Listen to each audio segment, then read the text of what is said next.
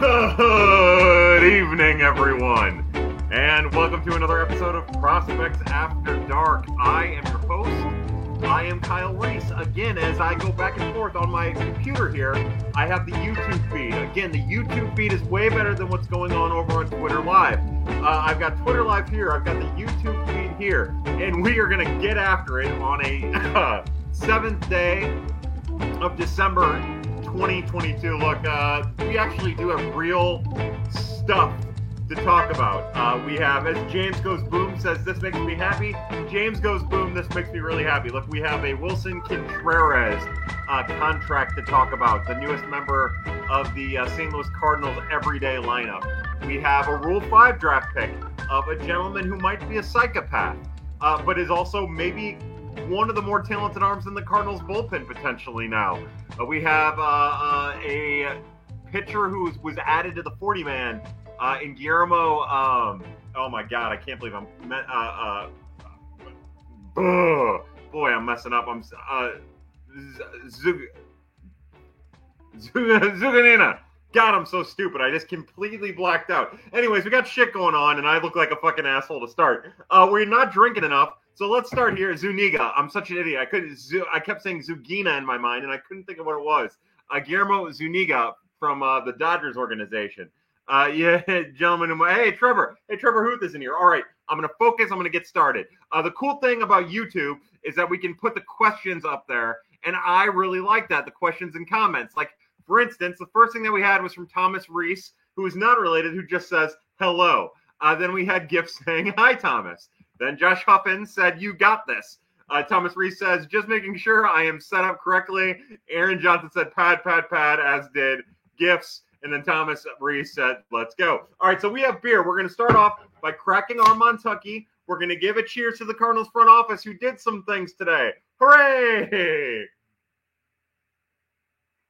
Then we're going to go to our Aldi's Advent Calendar beer. A Belgian blonde ale with a really cool Norwegian-style decor thing on the thing. And we're going to cheers to Willson Contreras because nothing says Willson Contreras like Belgian beers. And then our third beer tonight, because I don't drink booze anymore during PAD, is this Horny Goat Brewing Company Albino White Stout aged in bourbon barrels. Sounds kind of racist to me. Don't understand why stout just can't be, non-albino, but to whites and blacks alike. Boy, what a shit show we've gotten off to start. All right, before we get into what's going on YouTube, we'll stick with what's going on over on Twitter, try to get through some of those, So Ryan Olson over on Twitter says, Wilking Rodriguez going to be the drunkest dude at the World Series parade. No doubt about it. Yeah, look, Wilking Rodriguez, a 32-year-old, kind of an unusual situation to be drafted in the Rule 5 draft. The big righty bullpen arm that was technically drafted from the Yankees. Spent most of his time in the Mexican League, pitching at indie ball a little bit here and there. It's a really exciting draft pick acquisition for the Cardinals organization. Again, I'm going to go through these kind of quick. I promise we'll get to Wilking in more detail, but that's a big arm with big velocity and impressive movement profile. So a name to be excited about, even though he's not traditionally the type of name that would get people excited. It's awesome we live in a world where the Cardinals and their scouting staff are turning over every brick and rock to find potential major leaguers. You can't beat that. We say it every week. We say it every opportunity we get. What the Cardinals scouting staff does is almost second to none. They do incredible work. And I think between Logan Sawyer specifically and now Wilking Rodriguez, we're starting to see the fruits of some exhaustive labor. So to the scouting staff, we raise our glasses. Over on YouTube, Sam Lammert says, this is my favorite cult. Brent 4G says, would love if we were actually aggressive and went and got Swanson too. That's not aggressive. That's a poor spending of money when you're a team that budgets themselves. If you're going to go out and spend, give me a Senga, give me Kodai Senga. Like, That's what I want. That'll do more for the Cardinals than anything. Dansby Swanson is not that much of an upgrade over Edman and the combo of Gorman and Donovan in the middle infield. I think, again, if you're the Yankees and you're bringing in Dansby Swanson, then that's good. But when you're the Cardinals and you budget funds, it doesn't really do them as much good to have Dansby Swanson. That's a role player on a team who needs more than a role player.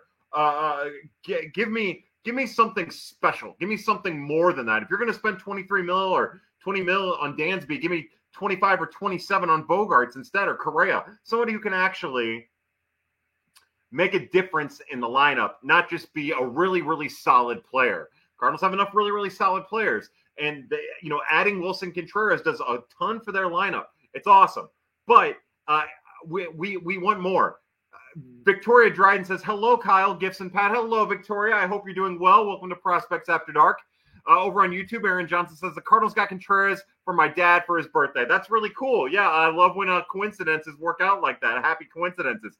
Enchill says, this is also my favorite cult. Yeah, look, the cult of Pat. And again, the cool thing about the cult of Pat is there really isn't a leader so much as somebody steering the bus, which I don't really know if you want somebody steering a bus in a cult. Now that I think about it, it's an easy way to get everybody off of a bridge or off of a cliff's edge. But the thing about the cult of Pat is that it's your cult. You guys do it. I'm just the asshole who talks. These are your comments. And sure, I give my thoughts, but, it's your show. I'm just here to facilitate it. Nick O says, Kyle needs to do the Wilkins Sky Punch to start every pad from here on out. That's not a bad idea, Nick O. I think we might end up taking you up on that.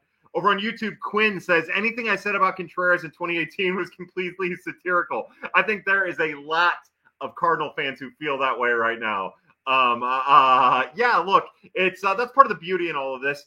Getting passionate, right? We're passionate about the Wilson Contreras signing, even if we think it's a bad idea, we think it's a good idea. We're passionate in our hatred for the Cubs. We're going through the same emotions with Wilson Contreras that we sort of did with John Lester too, right? And that we would have if the Cardinals would have signed Rizzo or Bryant or any of those other names. So, we're dealing with it, but that's kind of the beauty in all this is we get to get lost again in our emotions. And one of the beautiful things about life is admitting when we let the emotions get the better of us and we were wrong because of it. But that's really cool. Again, over on YouTube, Nico reminds me it is Zuniga. Yeah, sorry about that. I'm an idiot. And Josh Huffman says Del Toro. I love it. Getting off of YouTube for a second, back over on Twitter, Adam Apple says Cardinals actually spend money. Woohoo! Yeah, look, see, and I'm telling you, hopefully the Cardinals take this lesson. The Cardinals didn't spend a ton of money, relatively speaking. Now, $17.5 million a year for 5 years is a lot of money, and we know it's a lot of money for the Cardinals too. That's not to disparage what the Cardinals do, but we know that's a lot of money. But they did. They went out and got the best catcher available, and even the people who are kind of on the fence about it, or even the people who are down on it, they acknowledge that the Cardinals spend money, and they're happy about that. This isn't Dexter Fowler or Brett Cecil. This is something more. This is a guy who was one of the best at his position for a couple of years. And sure, there will be regression. He's not going to probably hit for the same power at Busch that he did in Wrigley. I think that's fair. And there are defensive concerns. But you can't be one of these fans. You can't be a fan at all and tell the Cardinals I want them to get better. I want them to get better. I want them to get better. And then when they spend money to get better and acquire the best free agent available at the position.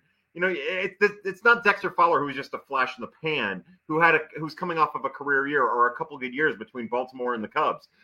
This is Wilson Contreras. This is a guy who has staying power and has proven it. If you're going to spend the money, spend it this way. And Cardinal fans have responded to it. And I think that hopefully is a lesson the Cardinals can take from all of this. Let's see. Dat K Diddy says Contreras sucks, y'all. You're an idiot. B Red 615 Cards still don't have an ace. Yeah. Can't win without an ace. That's not true, but yeah, they need better pitching. I agree. Spaghetti Jones says, what's up, dog? Hey, what's up? Trevor Ho says, do you think the Cardinals can go another year without protecting Paniagua? I don't know if I can tell you right now, Trevor. I think that we need to wait and see what the 2023 season looks like. We'll know more at Double-A this year. I would suspect that if he has a good camp, he'll start at Double-A. I think they can because I think, Han Paniagua was a little overrated by the fan base. He's the kind of guy who I wouldn't think has, who doesn't have the value on the trade market that a lot of other people have. The concern with Inohan, even though he measures better, is that he's just some variation of Angel Rondon. Now, there was a time where trading Angel Rondon was a good idea, and there was a time when the Rule 5 draft made you protect someone like Angel Rondon. But we see you don't have to do that with Inohan Paniagua. The league has kind of adjusted to that. So, hopefully he puts himself in a position where the Cardinals do have to protect him next season. Daddy K Diddy said, when did Kyle turn into a Cardinals front office rights holder? Matt Lang says, can you get closer to the camera for Twitter? Absolutely.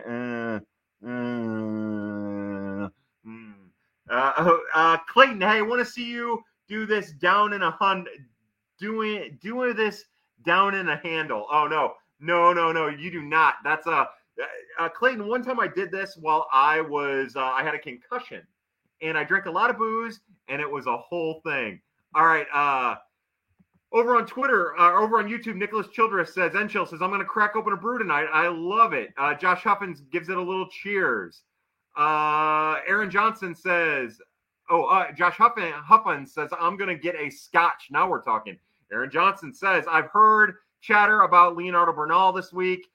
Enlighten us. Yeah, Bernal is an 18-year-old who more than held his own at Palm Beach this year, low A, who is a contact, relatively speaking, oriented catching prospect who has surprise pop due to some pretty impressive bat speed. He's also a very steady catcher and big-bodied. He's got to develop big body to go along with all his potential. Look, him and Jimmy Crooks are top 15 prospects in this organization to me. I think you could probably make an argument that both deserve to be higher ranked than Michael McGreevy.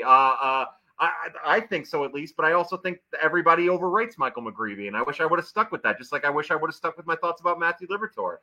Both can be better than what they are, but they're just not yet, and they will be if they keep working, but they're just not yet. They've got some things they have to work on. But Bernal is a legit prospect. I think there's an argument to be made that he's more advanced at 18 than Ivan Herrera was, and we all know Ivan Herrera was an advanced 18-year-old prospect. It's part of the reason why Ivan Herrera got on the map that he did. So that's Bernal. Strong arm, strong defensive catcher, strong game caller is my understanding, and just a really promising 18-year-old. That these kind of players don't grow on trees. B. Wright says, are you filming on a Nokia? Yeah, I mean, it might as well be my shitty phone along with shitty Twitter Live.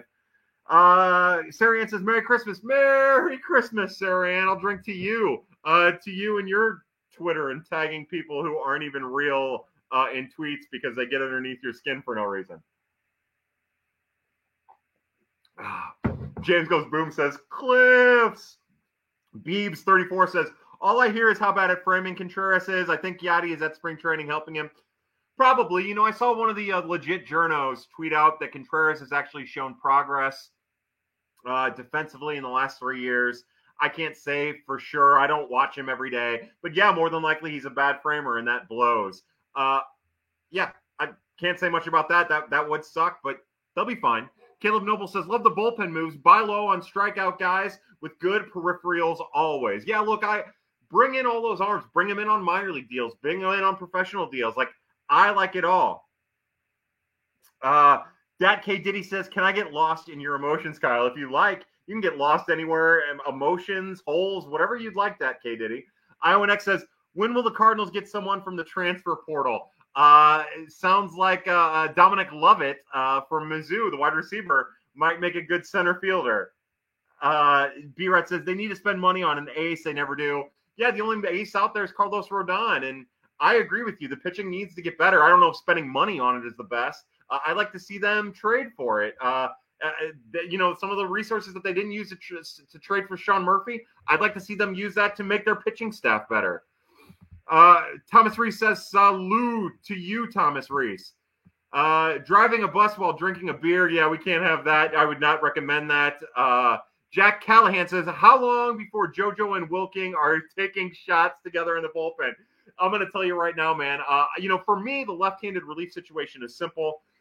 It's Zach Thompson and JoJo Reyes. I always and JoJo. It's God. I don't know why I'm blanking. I'm so focused on other shit right now. JoJo and Tom K. Thompson, Zach Thompson on the left-handed side of the bullpen. Hold on, let me zone in. I don't know what the hell's wrong with me. I've got way too much shit going on. Let me focus in and get going. God, it's been a while since I've had to do that. You've got JoJo and you've got Thompson on the left side, right? With Hennesis and Packy as backup. You're going to need all the depth that you can get. And I think Wilking he's on a clear path to be a prominent member of the bullpen. So, yeah, look, I think Satire having it all. I think JoJo and Wilking and their celebratory can smashing in their heads, fist pumping into the heavens. I think that'll go a long way for having fun in the Cardinals bullpen. Over on YouTube, with us keeping Newt and the rest of the young guys, does this allow Walker to stay in AAA for a little bit to really develop? Look, I think Jordan Walker will get every chance to break with the big league club. I don't think necessarily they could have traded Gorman, and I don't think that would have affected Walker so much. They could have traded Nootbaar, and I don't think, or maybe not Nootbaar. They could have traded Burleson, and I don't think that would have affected Walker's timeline much. I think that he's kind of in a position now where he's the only one affecting his timeline. And, as fans, we get so focused on his hitting. And he's a good hitter. But there's still questions about his defense out in the outfield. And he has a full offseason to work on it. But the kid who was in AA, he just wasn't ready yet. The kid in the AFL just wasn't ready yet. I think he can be ready by spring training. But, if we have questions about, Moises Gomez's defense and Alec Burleson's defense, if the front office has questions about that, and Jordan Walker doesn't look very much different than he did at the end of the year, and he gets a real chance and those two don't, that's malfeasance by the front office. It's preferential treatment. And that's bullshit. It happens that way sometimes. But look, he's just not there as of right now yet. And so, yeah, look, I think going back to AAA is good for him. Or going to AAA, not back to, because he hasn't been there. Going to AAA is good for him. I think it would do the Cardinals well to do it as well. Over on Twitter, Ryan Olson says, you saying and reminding me of Brett Cecil just ruined my month. You're welcome. Ryan Olson, how are we feeling about Jonathan Mejia? Yeah, look, Jonathan Mejia is a really interesting middle infield prospect, but currently shortstop prospect in his teens for the St. Louis Cardinals. Hasn't made it to a full season level just yet, but he, as a younger player in an older league, he was really impressive. I know the Cardinals think highly of him. I know the guys in the national circuit think highly of him. He's growing into his body. He has a good frame. He has some power to go in his swing, a really quick swing with some power in it. Look, in my mind, he's a top 10 prospect. I think by the end of the year, you're talking about a guy who could be a top 5 prospect in the Cardinals organization. He's the kind of guy that the Cardinals don't have a lot of, mostly because a lot of those guys aren't in the minor leagues. So, yeah, look, he's exciting. Remember, we always practice caution when it comes to these types of players. Wait till they get into a full season affiliate before we really start gushing and loving on them. And that's really all that stops him from being rated just a little bit behind Joshua Baez, in my mind, and in what will be my rankings if I ever get to write them. Over on YouTube, Aaron Johnson says, I didn't realize how good Contreras is against righties, and that makes me feel even better about the move.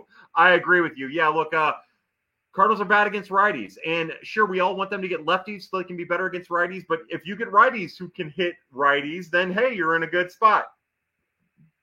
Snoop Dogg says, Big Pimp Kyle. Hey, what's up? E-Bale says, hi, Kyle. I love you. E-Bale, I love you, too. I'm going to take a drink of Montucky just for you. Andrew C. Doran says, what trade targets are out there? That's a great question. There's always been this talk about Shane Bieber. I don't think that he's out there. A lot of times with the Cardinals, what do? They end up kind of getting somebody that you don't necessarily know that they're interested in or might be available. You hear rumblings about some of the Rays guys. We've heard Tyler Glasnow. That would be fantastic. I don't know if the Rays would trade him just yet. I think next offseason is probably the year they trade him. But maybe someone like Tyler Glasnow. My hope would be somebody that we don't even know about. We kind of make this assumption that just because a name is out in the public, that it's like those are the only available names, and I don't necessarily know if that's true. I know a lot of people were pointing to some of Miami's Miami starters, not named Sandy Alcantara, and I could see something like that. I don't necessarily have the highest thought of Pablo Lopez because of some of the injury concerns, and I don't necessarily know if that's a direction that the Cardinals would go in, but maybe something like that. I would say that there aren't many out there that we know of, but I think that the Cardinals are really good at a lot of things, one of them being finding people that might not necessarily be out in the public eye as trade targets. It's hilarious that Lester won his 200th game in St. Louis. I agree, Quinn. That was on YouTube, over on Twitter. Why is acting so down on Gorman after 1 year? Why is acting so down on Gorman after 1 year? I don't think anyone is down on Gorman. Remember, my concerns with Gorman predate his major league debut. My concerns with Gorman go back to some of the things I wrote about him in the minor leagues and some of the things we used to talk about on Pad all the time. He has trouble adjusting to the fastball. We saw Anibal Sanchez basically not blow because Gorman fouled off a bunch of pitches, but just kind of fed him 90 to 92 miles an hour fastballs over and over again, and he struck out on it after fouling off some tough ones. And that's because he struggles. And then when he struggles against the high fastball, he gets chase heavy. We saw that in 2019 before the pandemic shutdown of the 2020 minor league season. Didn't really see much of it during 2021, and we definitely didn't see it at all in 2022 before he was major league ready, before he made his major league debut. He was more than ready for that debut, and he just didn't adjust at the major league levels. He never really adjusted in the minor league. So I think that if I'm guessing why people are down on him after this past season, I would say it's that. I would say there's defensive concerns. I think people are overvaluing exactly how the ban of the infield shift, the side-loaded infield shift, is going to affect defense. I think people are a little overblowing that. And I think between that, some of the concerns about his defense at second, the strikeout rate, and how owned he ended up being by fastballs, specifically up in the zone, and then how he was then exploited by breaking pitches low in the zone because of how he was reacting to fastballs. I think that's the reason. At least that's always been the reason for me. And it's something we've written about and talked about a lot. So that's my guess on why people might be down on Gorman. A. Bale says, thoughts on Joshua Baez? I am a big fan of Joshua Baez. I'm still not, he dealt with a wrist injury, kept him out quite a bit of last year. I was really impressed with what I saw out of him last year at Palm Beach, and the little bit I saw, he's definitely not a center fielder, definitely a corner outfielder, and that's just fine. But look, that big power's there, and it's really impressive. And since we don't have much of a sample with him, we have to wait and see a little bit more. But look, he's every bit worth that second-round pick that they spent on him and the money they gave him. He's an incredible athlete, an incredibly talented baseball player who, if you really had to pick one player maybe who isn't getting talked about much in the Cardinals organization, to really take a huge step forward in 2023, Joshua Baez is probably where the smart money is. All right, over on YouTube, and again, this was asked about 15 minutes ago. Josh Huffin said, over or under 3 seasons that Wilson is catcher before he moves to a DH-ish role. I'll say over. I think the Cardinals will be smart. Even with Andrew Knizner as a backup, or if eventually ends up being Ivan Herrera, I think the Cardinals will be smart. I think they'll limit his workload. I think they'll be smart about that. I think they'll understand that he'll be at his best, catching, if he's healthy all year, between 100 and 190 and 110 games, DHing a little bit. And then, Knizner or Herrera, depending on what year it is, ends up backing him up and getting plenty of opportunity to catch and be a solid backup, not a timeshare exactly. And I think that'll help prolong the career of Wilson Contreras. That's how I do it, at least. JT8 and a bunch of numbers says, what's Liberatore's ceiling? I don't know, man. If Matthew Liberatore can continue to work on his fastballs, make them viable pitches, or just completely stop throwing them, maybe throw them 15% of the time combined, the 2-seam and the 4-seam, maybe 20% of the time, and just see what happens with this curve and change and slider, then maybe there is a back of the rotation arm there. If he can continue to keep his velocity, if he can revert to keeping his velocity throughout a start, then there's middle of the rotation options there, a potential there, with a little retooling of his fastballs. More than likely he could end up being a really fun bullpen piece. I think, again, if that allows him to reach his velocity, because velocity is so important to somebody of his caliber with the fastballs that he has. So it just depends on what steps forward and what lessons Matthew Liberatore has taken from his first taste in the major leagues. Iowanek, our good friend Derek, says, know anything yet about the minor league Rule 5 pickups? Look, I don't know a lot, other than simple cardinal searches. simple Twitter searches, I don't know a lot. I think, that Jose Martinez, he's like the fifth Jose Martinez that the Cardinals have had.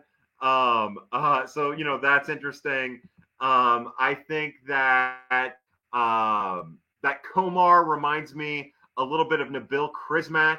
I think that Ryan Shreve reminds me of Logan Gregg a little bit, just for organizational comparison purposes. That's kind of where I'm at. Again, remember, just like Gifts keeps saying, go to YouTube. The experience is way more enjoyable on YouTube than it is on Twitter. Over on YouTube, Aaron Johnson says, obviously just speculation, but I'd love to know what Oakland was asking for Murphy. One of the most fascinating things about the Cardinals' pursuit of Wilson Contreras and signing Wilson Contreras is now we can take a step back and we can watch how this whole catcher's market develops. There are a lot of really good baseball teams that are still looking for a catcher. And we're going to find out, I think, pretty quickly, maybe not necessarily what the Murphy market is, but maybe what some of the other catching market is and how that all pans out and how that all plays out. And I think then that's when it's going to start being fascinating. The tough thing about Murphy, right, is that I think you could argue that the asking price is only going to go down, maybe, but the Cardinals had to be proactive, right? The A's are in a position where they don't have to trade him. They don't really have a reason to trade him other than they're bad. So they can hold on to their supremely high asks. And I wouldn't be surprised if by the time he's traded, his price has gone down a little bit, whether that be in a month or a day or 6 months or 5 months, whatever. Because of how the market develops. Right now, they can ask for a ton because they can get a ton. I'm anxious to see when he goes and how he goes and who he goes for. But I'm with you. I'd love to know what the ask was. Sam Lambert says, saw you not so confident in Hudson earlier today. Do you not expect some more improvement going into the second season removed from Tommy John? So my thought about Dakota Hudson is Dakota Hudson improving is a pitcher that relies heavily on luck to be successful, who still doesn't throw enough strikes. We talk about improvement, and we talk about recovering from Tommy John. And none of those things matter to me with Dakota Hudson because before Tommy John, he was a very lucky pitcher who stats and effectiveness was buoyed by defensive shifts and getting the ball on the ground. He's fine. He's a fine pitcher. The Cardinals need better than Dakota Hudson. Now, as a sixth starter, maybe he's fine. As a swingman, maybe he's fine. You could do a lot worse than Dakota Hudson as a sixth starter. But if you're thinking to yourself, this is a guy who could be your fifth or fourth starter, then I would like to see the Cardinals get better. If he's going to be a fifth starter, then you want the top of the rotation to be better than it is, or you want somebody different than Dakota Hudson as your fifth starter. Sometimes we get caught up in ERA. He doesn't throw strikes. And sure, the pitch clock, a lot of people think is going to make him better. We'll see. It made him better in limited experience last year, but we'll see. He's got mechanical issues he needs to work through. Hopefully, and we talked about this last week on Pat a little bit, hopefully Dakota Hudson, with Dusty Blake taking over from Mike Maddox, hopefully Dakota Hudson can really adopt that style and adopt some of the teachings that help for Jake Woodford and, apply that to how he throws, because Woodford's slider is different now, and it's because of some of the things that the Cardinals organization and Dusty Blake pushed on him, and that made him a better, more sustainable major league pitcher. For me, I like Woodford better than I like Hudson at this point. I think that if you're talking about six starters, I'd prefer that Woodford is the sixth and Hudson isn't even mentioned. Hudson's the kind of guy that an old school team would probably gobble up, so you trade him to an old school thinking team. We talk about it a lot, the Rangers, the Angels, the White Sox, a lot of those potentially poorly run front offices. Over on Twitter, Iowanex says, based on one of your tweets, you must be high on Logan Sawyer, or at least his potential. Yeah, look, I like Logan Sawyer a lot. What I tweeted out, to be specific, is Wilking Rodriguez and Logan Sawyer. I could easily see both being bullpen contributors for the St. Louis Cardinals by the end of the season. I do. I think that. That doesn't necessarily mean that they're going to be your seventh and eighth inning guy. That doesn't mean that they're going to take over for, Gallegos and Helsley. I do think Wilking can very easily fill the Luis Garcia role. I think that's what the Cardinals missed, and I could see him being that. Again, he's not a ground ball pitcher exactly, but he throws a lot of strikes and he strikes some guys out. Strikeout numbers will go down once he gets to the major leagues, of course. It won't be what it was in the Mexican League. But I think he can fill that similar role. So a guy at the back end of the bullpen, I think he's capable of that, and I think the Cardinals will get that out of him. I think that Logan Sawyer is still a little bit of an unknown. I know from talking to people that this was something potentially more than just a guy to backfill. This isn't Zach McAllister signing last year. This isn't Aaron Brooks. This potentially isn't even Drew Verhagen. This is a reliever-specific righty with big stuff that, again, somebody who I would rank higher than Ryan Loudis if I was putting, because the fastball is more than what Loudis is. I think about him kind of like that, maybe not Mitch Harris, but something like that, just like we talk about Guillermo Zuniga. Like, to me, that's kind of a roster replacement for Junior Fernandez. That's a guy who's probably going to help the Cardinals throughout the year, but I don't think it's going to be a huge help. He could end up being more, but he's going to have to work on command, and he does this whole thing with his head when he pitches that has me think that his command isn't going to get any better. But the Cardinals, maybe they can key in on something. We'll see about that. But I just think Logan Sawyer is kind of, in a way, even though their repertoire is different, I think I could see him filling a John Brebbia type role. That's kind of what I could potentially see. And again, I know it's parallels to draw that probably aren't fair. And, again, velocity is different. Arm angle's different. Stuff is different. But just from a context of role purpose, that's kind of what I see out of those two, potentially. Again, if everything goes right. Over on YouTube, Kendall Adkins says, which current Cardinal has the largest pork sword? We know Tyler O'Neill has a huge dick. We know, I bet Lars Nootbaar's got a huge dick. I'm kind of an obnoxious person, and I have a small dick, and I always worry that those obnoxious guys or the energetic guys have small dicks because I have a lot of energy and I have a small dick. You're projecting. But yeah, we know Tyler O'Neill's got a huge hog. I bet Wilson Contreras has got a huge hog. Look, if you're willing to get into Mia Khalifa's DMs, you got to have at least something to show for it. And not just, maybe it is ego. Maybe that's enough. But my guess is that Wilson Contreras now probably has one of the biggest dicks. We know Paul Goldschmidt has a huge dick. Arenado, he has a huge dick, or pork sword, if that's what you would prefer. I prefer dick. Go ahead and cut that one off, Graham. Nico over on YouTube. Again, this was about 22 minutes ago. Sorry about taking so long to get to the questions on YouTube. What do you think the fate of Herrera is now? Everybody's so focused in on, what does this mean for Herrera? What does this mean for Juan Yepes? What do I think it means for Herrera? I don't think it changes anything for Herrera. He's still only 22. He still has plenty of time to develop at AAA. Depending on what happens with Kisner, this still puts him in a position to catch a bunch of games for the St. Louis Cardinals. Look, Wilson Contreras and Andrew Kisner aren't going to make it through the season healthy. Catchers just don't make it through the season healthy. Ivan Herrera will be in a position where he'll get to catch at the major leagues this coming season, whether it be for the Cardinals or somebody else. Same thing with Andrew Kisner. They're going to get time to catch, and they're going to be careful with Wilson Contreras' workload. It's not going to be 140 games, and if they do, they're fucking stupid for it. They shouldn't. Maybe play 140 games, DH 20 to 30 to 40 games a year. But yeah, look, this doesn't change Herrera's fate. It just means he's not going to be the starting catcher for the foreseeable future. Think about it this way. With the DH in place, what's to say that you don't see a situation in which Andrew Kisner and Wilson Contreras end up being a really formidable, the second half version of Andrew Kisner, end up being a really solid catching tandem? What's to say that if Kisner can't handle it, that next year it's not a 50 Ivan Herrera, 110 Wilson Contreras split, and then, 70, 90, and then flips on its head in a couple years with Wilson Contreras getting a lot of DH at bats and maybe some time at first. I don't think it necessarily means anything. It does make him more expendable in a trade, in my opinion, depending on what's out there in the market. That's the only way it really changes. On YouTube, Zach Bathan says, glad to be here about 10 minutes behind. Loving the lights behind you. Yeah, those are my purple lights. Love the purple lights. They're up all year, as is the Christmas tree, because we don't believe in Christmas. Christmas is obviously a real thing. This whatever is around it isn't. Fuzzle Light says, I think Luzardo could be an arm we look at from Miami instead of Lopez if we look there at all. Yeah, I think that's a great point, Fuzzle Light. To you, Fuzzle Light, mostly because I need a drink, but also because you've been a great pad person for all of these years. We raise our Belgian blonde ale to you.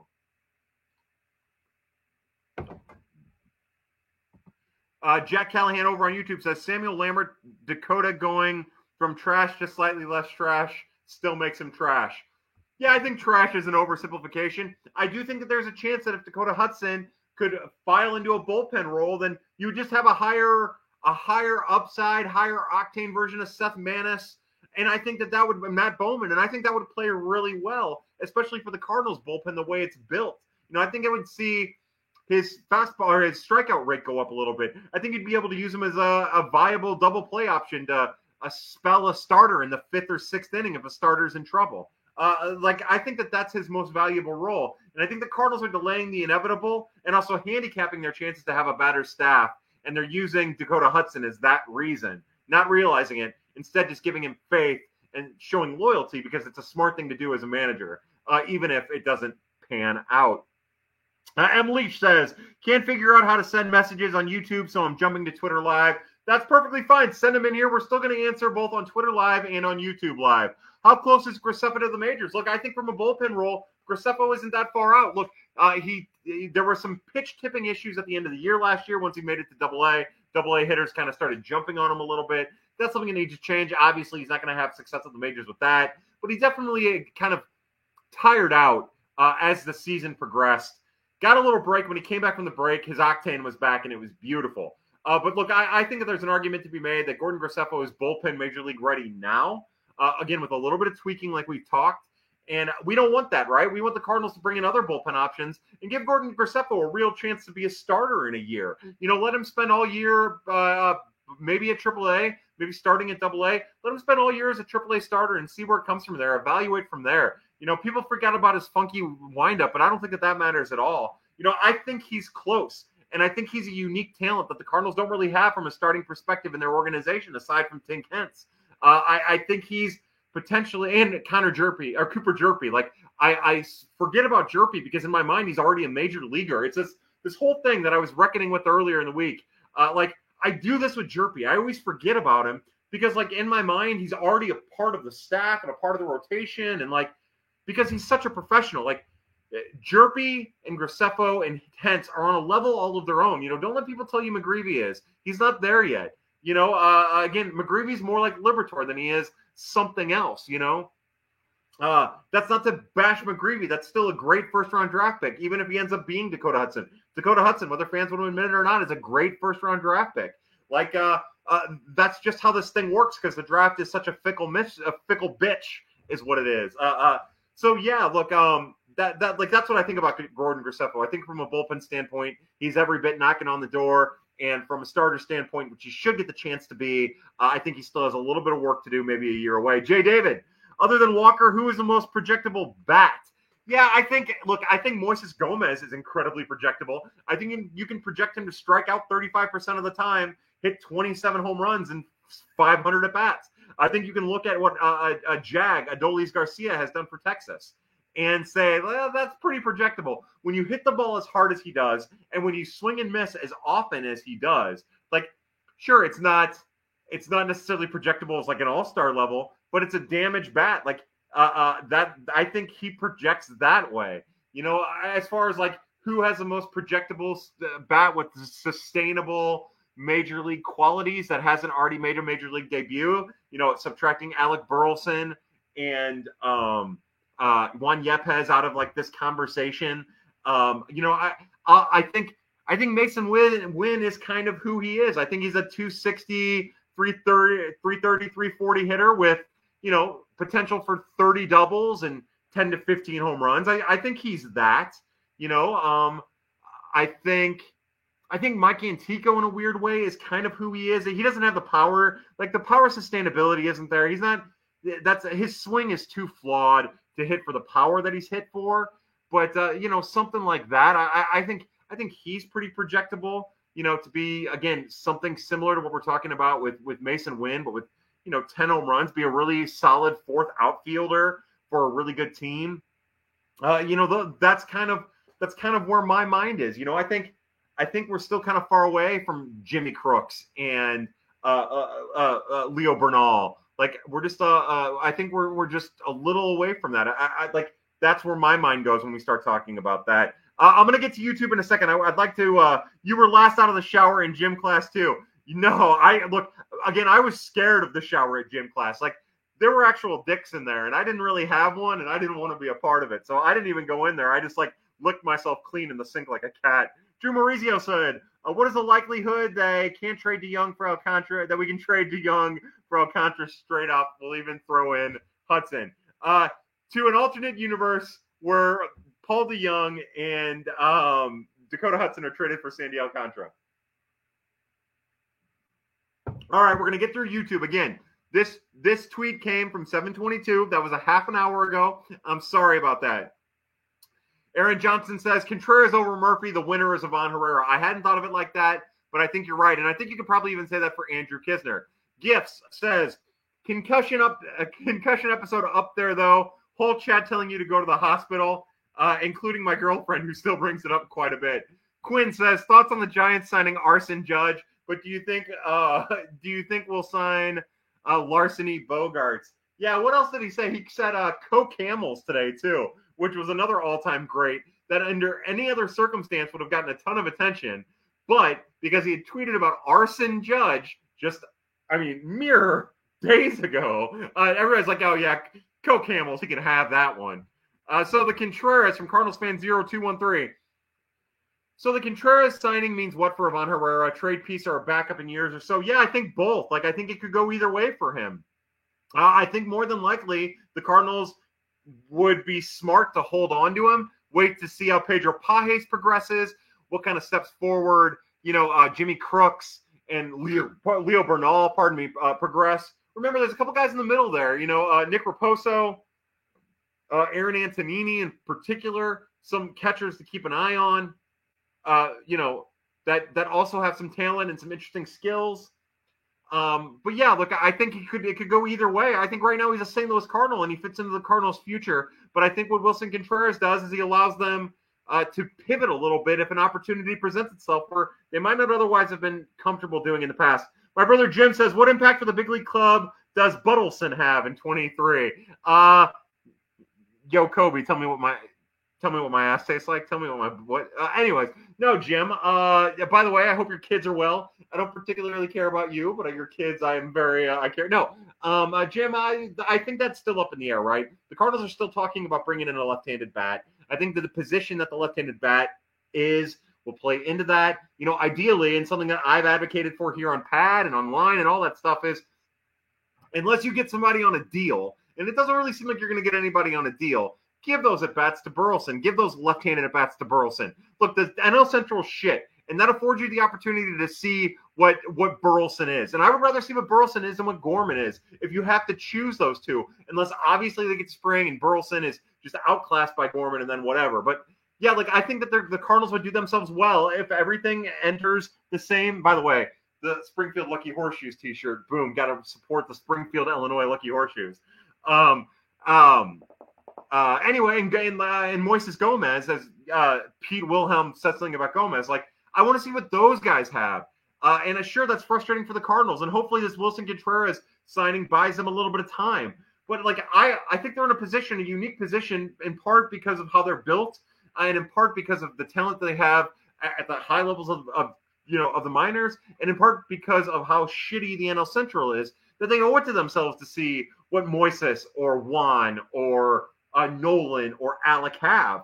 Sure, bring in insurance to spring training if you can. Maybe you can find a couple guys on a minor league deal just to have it and take it from there. That's what I would do. But again, I'm also in the minority, and I would enter the season with the starting outfield of Carlson, Nootbaar, and O'Neill, and just get ready to adjust in season. I think that would do well for the Cardinals. See what you have, see what those guys are healthy, and move from there. Just my thoughts. Peter Wilhelm over on YouTube. Again, this was about a half an hour ago. I'm sorry about that. Where does Gomez fit in on the team? Surprise Mo gave the green light with that strikeout rate. Crazy power, though. Yeah, look, I think Moises Gomez is the ultimate wild card for the Cardinals, right? There aren't a lot of guys who hit the ball as hard as he hits the ball and as consistently as he does. And that's kind of special. That's kind of unique. Sure, he swings and misses a lot and he strikes out a lot. We talk about strikeout rate. The swing and miss rate's the concern. Strikeout rate's whatever, really, but he swings and misses a lot, and sometimes he doesn't have an idea what he's doing up at the plate. But how does he fit in? As an incredibly cheap wild card that any team would be happy to have in like a Rule 5 situation or a minor league free agent situation, that just might come up and be Adolis Garcia at the plate, or might not end up, or might be Adolis Garcia as a Cardinal at the plate. Could be one or the other, but look, he's a wild card. How does he fit in? He's going to have an opportunity to have at-bats from the right-hand side and maybe even go up against Juan Yepez for some of those right-handed at-bats, whether I agree with it or not. And if he seizes that, he could end up being a really valuable power option for the Cardinals, more so from a raw power standpoint than any player on the Cardinals roster, Nolan Gorman's included, I would think. Over on YouTube, Aaron Johnson says, as a prospect guy, does it make you happy that we held on to Gorman or whoever instead of trading them? Without knowing exactly what the trade for Murphy would have been, I can't say. I tweeted about it earlier, but like people get so freaked out about Cardinal trades in retrospect, like with hindsight. And I'm just not one of those people. Like, let's judge it in the moment. And sure, like you might end up getting fleeced by the A's for Sean Murphy. But you know what? I'll take that 100 times. 100 out of 100 times. Who cares? Like, you can't be afraid to make these moves because of what a player might be. Especially when you're talking about somebody like Nolan Gorman, who is a streaky power hitter, who could be the best left-handed power hitter in baseball, but could also be a 35 strikeout guy who ends up being like Maikel Franco, but left-handed. Like, there's that potential there. Like, nothing against him. I think he'll be somewhere in the middle. People say Dan Uggla. People don't realize how hard it is to be Dan Uggla. They don't grow Dan Uggla on trees. They don't even like cultivate them in a fucking plant somewhere. So like I as far as trading Gorman for someone like Murphy, I didn't have a problem with that. Murphy's proven when he's healthy. Now, who would it have been? If it would have been a situation like Soto where they're asking for Walker and Gorman and Carlson and Wynn and Graceffo and whoever the hell, then yeah, look, I'm glad that they held on to who they held on instead of going that way. Thomas Reese says, what was the request for Oakland and the catcher? I can't say. I don't know. Framing won't matter once the robots arrive. Yeah, but we don't know when the robots are going to arrive. And it always kind of bums me that people kind of default to that when it comes to framing. But look, to me, and this is something talking to baseball people more and more, it sounds like framing has just as much to do with how you work an umpire as it does with the actual mechanics of framing. And that's a shame. And it also goes to show you how, fallible the catching the umpire situation is in the strike zone is. I think there's an argument to be made that Yadi wasn't necessarily the greatest the greatest framer. What Yadi was better at a lot of people at working umpires and having a reputation. And sometimes that's enough to carry you. And again, that's not to if anything, that's the skill. That's one of the things that you can't quantify with Yadi. That makes him so much better and so much more impressive than a lot of catchers of his time.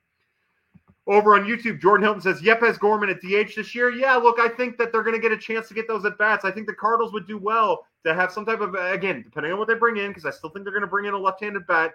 Depending on what they bring in, I think you're talking about a competition in spring training between Gorman and Burleson, Yepez and Gomez for those at-bats specifically. But we'll see. Like, I think you could make an argument that Alec Burleson's more valuable to the Cardinals at this very moment in that role than Gorman is. Again, a lot of that depends on what the Cardinals can get in the middle infield to protect Edman and Donovan specifically, because, obviously DeYoung is in it. They need something a little bit more. I just think Alec Burleson's going to play a huge role in the outfield, and that's why I think you could make that argument. And also, Burleson's strikeout rate, the way he makes contact, how he can hit lefties, even though the Cardinals were stupid and didn't give him at-bats against lefties down the stretch. Again, look, I don't like being overly critical with the Cardinals if I don't have to be.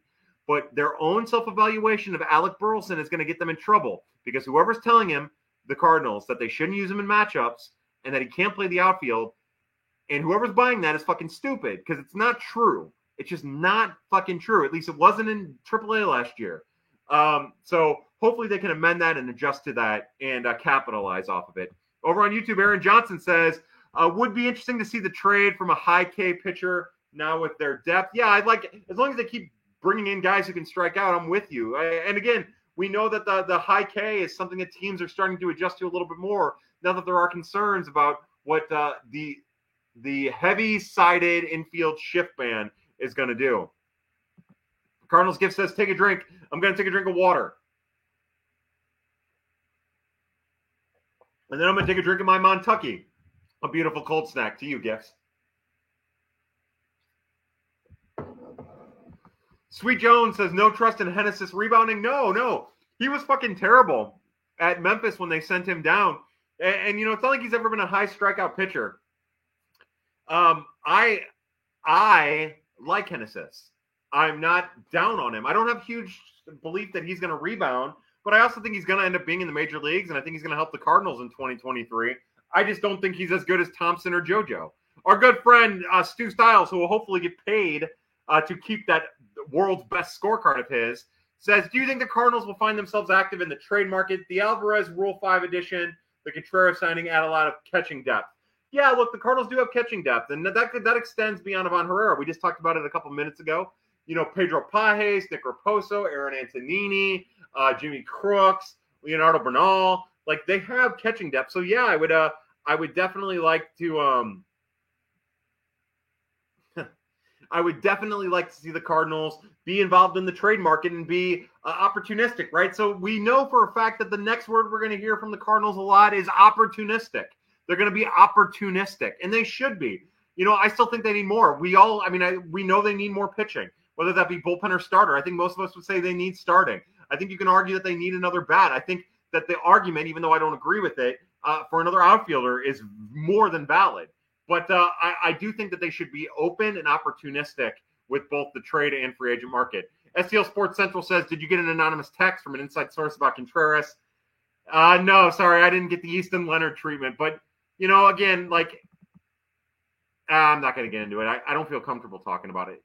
Criff, do you think there's any correlation between going from Contreras, who's likely not a full-time catcher, and having faith in Herrera? Or do you think it's more not wanting to give up prospects for Murphy? I don't think that they were worried about giving up prospects for Murphy. I think that they were worried about how many of the prospects and young players they would have to give up to get Murphy and the quality of those players. I also don't think that Herrera really goes in to the whole Contreras thing exactly. We as fans start doing roster construction and projecting for the future, and the Cardinals are doing that too. But the Cardinals, in their minds, and what should be in our minds, just signed the best available free agent catcher who has been one of the 5 best catchers in baseball for a period of time. The Contreras signing is simply about getting better at a position with one of the recent history's best catchers, both offensive, specifically offensively, but also with a lean towards D. With D concerns, of course, but still not a handicapped, catcher. Granted, he only caught, less than 80 games last year, and there's injury concerns there with him too. Hopefully he's fully healthy. But yeah, look, the Contreras thing is just about getting better and spending money and, partially showing the fans that they're willing to do it to get better. Over on YouTube, Jake Fouts says, did I miss the Leonardo Bernal segment? Yeah, we've talked about Bernal a lot. Sam Load says, where can I order that shirt? You can get it from the Springfield Lucky Horseshoes. Hey, Kareem. Kareem says, sup, Kyle? Hello, Kareem. How are you, bud? Look, again, I want to tell people, now, Kareem, Cardinals Reeks, our good friend Blake Newberry, the other fellow whose name is Suga or something like that, they are worth the follow. They're awesome people who have an understanding of the advanced metrics in a very terrific way, and they also have the access to the data that I don't have. I have to beg, borrow, and deal, and it's available to them. So follow Kareem on Twitter. Follow Cardinals Reeks on Twitter. And the other person whose name I can't remember, who's Suga, follow them on Twitter. They're going to give you stuff that I can't give you, unfortunately. Whenever people that I talk with give me data, it's always like, instead of it being 2351 RPMs, it's, between 22 and 2500. And no one will give me the data because either A, they don't want that data to leak out. They don't want people to know they have the data. Or what I've actually had admitted to me is that they don't like me having the data because they know I'll give the information out for free, and because I'm viewed as a competitor for some people. And that kind of sucks because I can do a lot with that data, and when I get it, it gives me more perspective. And it also kind of stops me from writing about prospects too, because I don't feel like I can give a full, as I sit in the confessional here and with the shrink and give give my heartfelt thoughts. I don't feel like I can give a full, honest rundown or evaluation of a player without the advanced metrics. But Kareem can, and Kareem's awesome. So to Kareem, I raise my glass of this bourbon barrel-aged albino white stout from Horny Goat Brew Co. Real fast, before we go back to YouTube, over on Twitter, Clayton says, any Rule 5 with play-by-play announcer experience? Too soon. Yeah, too soon. Jim Reese says, word, kids doing great. Love you. Love you and the kids too, bud. Jay David says, save the dry powder and head into the season. There will be moves at the deadline. Yeah, between now and the deadline for sure. Iowa Next says, if something happened to Arenado injury-wise, would you use Walker at third or go with someone else?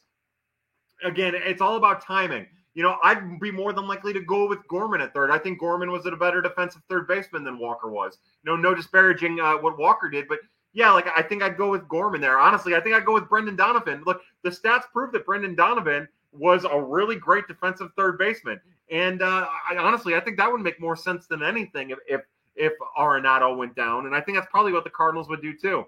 As the roster is currently constructed, you never know how things are going to go. Snoop Dogg says, hey, I like this better than Twitter. Right, the YouTube thing is way better than Twitter. Quinn over on YouTube says, trade Steven Matz for Jose Quintana. That would be a fun thing. Kareem says, just want to say Wilking, Rodriguez, and Guillermo Zuniga are both beautiful specimens, just like you. No, Kareem, you are my friend. Yeah, look, again, I think Zuniga is more, and again, they're not the same. Obviously, Zuniga's stuff measures out better than Junior Fernandez does, but I think from like a roster construction point, in my mind, like the way I have them, just to kind of like give Cardinal fans an idea of like where they fit in. To me, Wilking is a little bit like Luis Garcia was. You know, again, Garcia was a two-seamer. Wilking is a four-seamer. It's different stuff, but like that's the kind of role they're going to have. I think Zuniga is more of a depth guy like Junior, but again, a specimen with measurable stuff that gets swing and miss, and just honestly a great 40-man addition. Aaron Johnson says it doesn't hurt for them to carry this depth into the season and be aggressive with in-season trades. Yeah, I agree. Again, be advantageous, be opportunistic, and then pivot from there. Nick Weisner says, Montucky Cold Snack, massively underrated. Cheers to you on Nick Weisner. I agree. I love the Cold Snack. It's my favorite consistent light beer. Or not light beer, but, you know, domestic lager. Domestic Cold Snack. Jack Callahan says, I remember watching Odorizzi throw 8 straight 90 to 93 mile-an-hour fastballs to Gorman and one at bat, and he struck out. I wanted to rip my hair out. Yeah, look, again, keep in mind that's still a 22-year-old. That's still a kid who's kind of rushed through the system a little bit because, in part, to 2020, he's going to get better. He's going to get more consistent. He's going to show off that power when given an opportunity. It's just a matter of how streaky he's going to be, because he's always been streaky, and I always view him as a streaky hitter, and how he maintains the low parts and what the low parts look like between streaks. That's a valuable hitter, even if he doesn't reach his potential one way or the other, no doubt about it. And I don't mean to say anything else. I don't mean to say anything else, and I hope it doesn't come across as that I'm saying I'm being overly critical of him, because I don't mean to be. Over on Twitter, Derek says, if something happened to Arenado, we already went over that.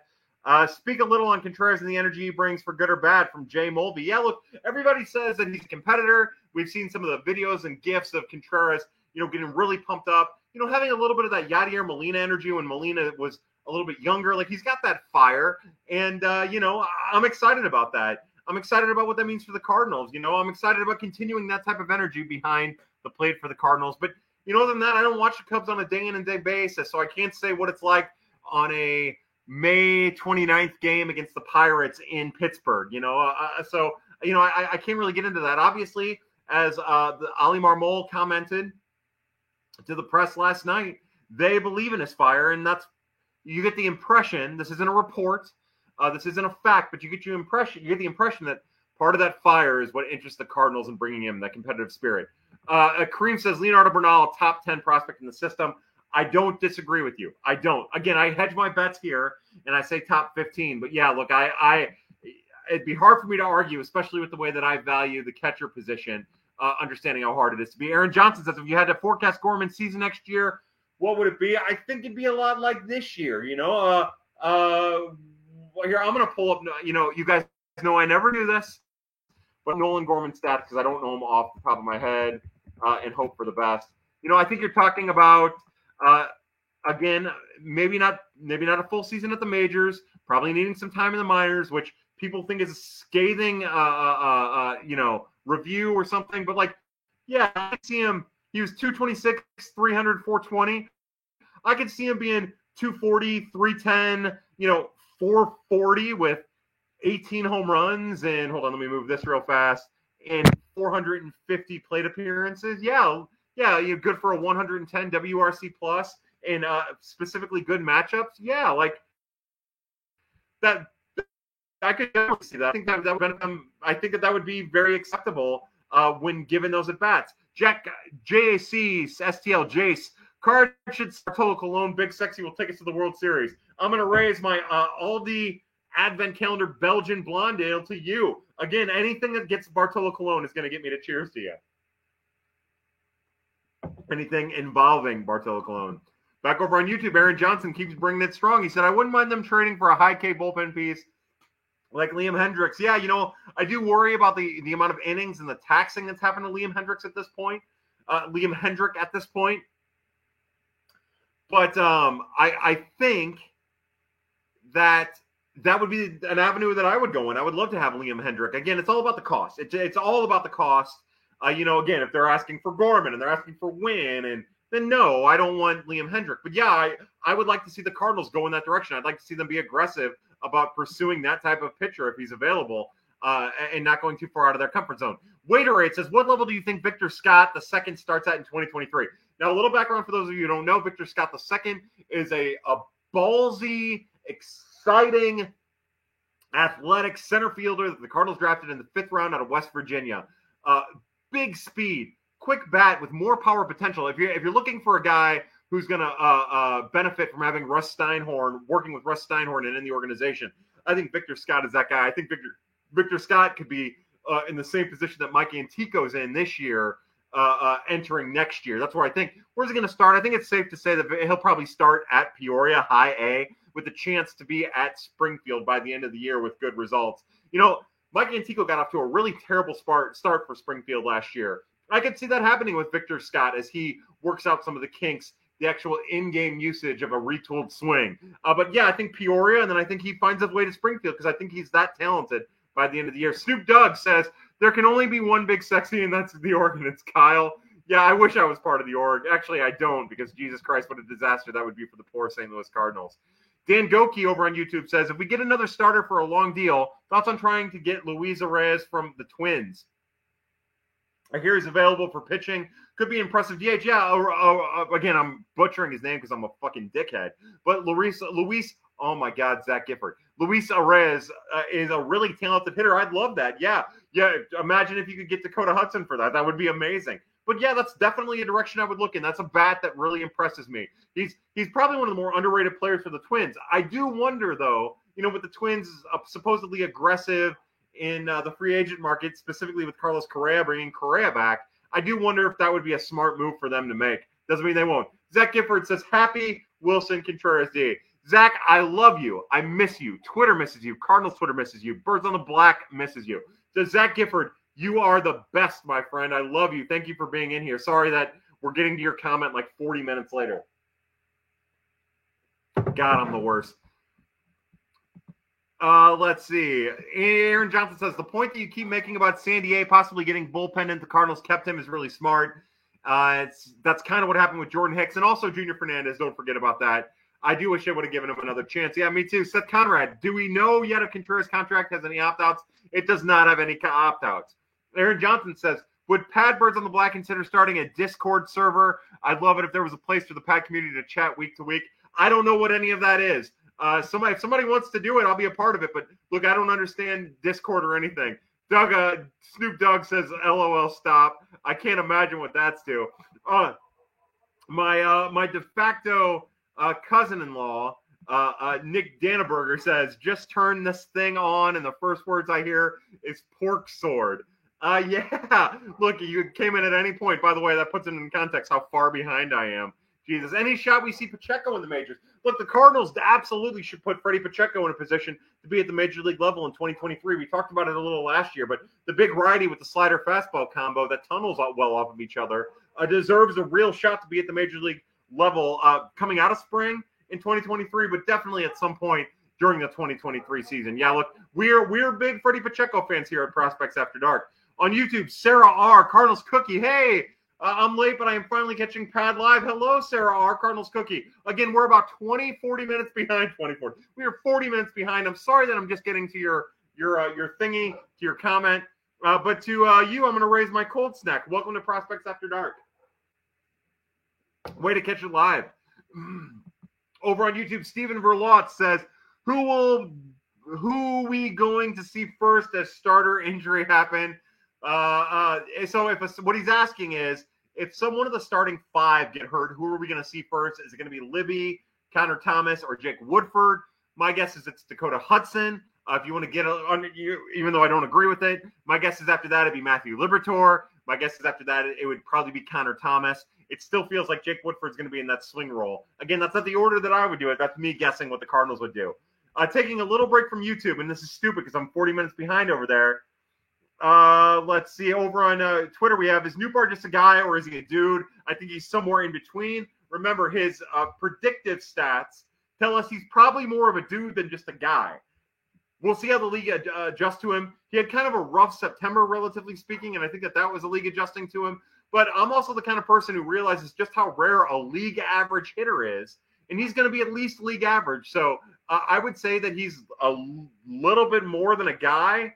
Maybe not certainly a quote-unquote dude, but he has the potential to be a dude consistently, more so than he has to just be a guy. Clayton over on Twitter says, please emphasize again how shitty the Central will be and any weight to decisions now made by that. I do think that if they don't, I think not addressing maybe the starting staff or not getting more aggressive with maybe some of the outfield, I think that tells you that the Cardinals know that they have a little bit of leeway because of the Central.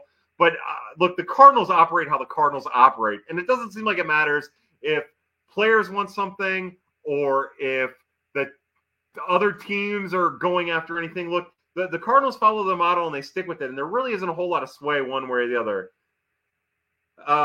Let's see. Okay, so back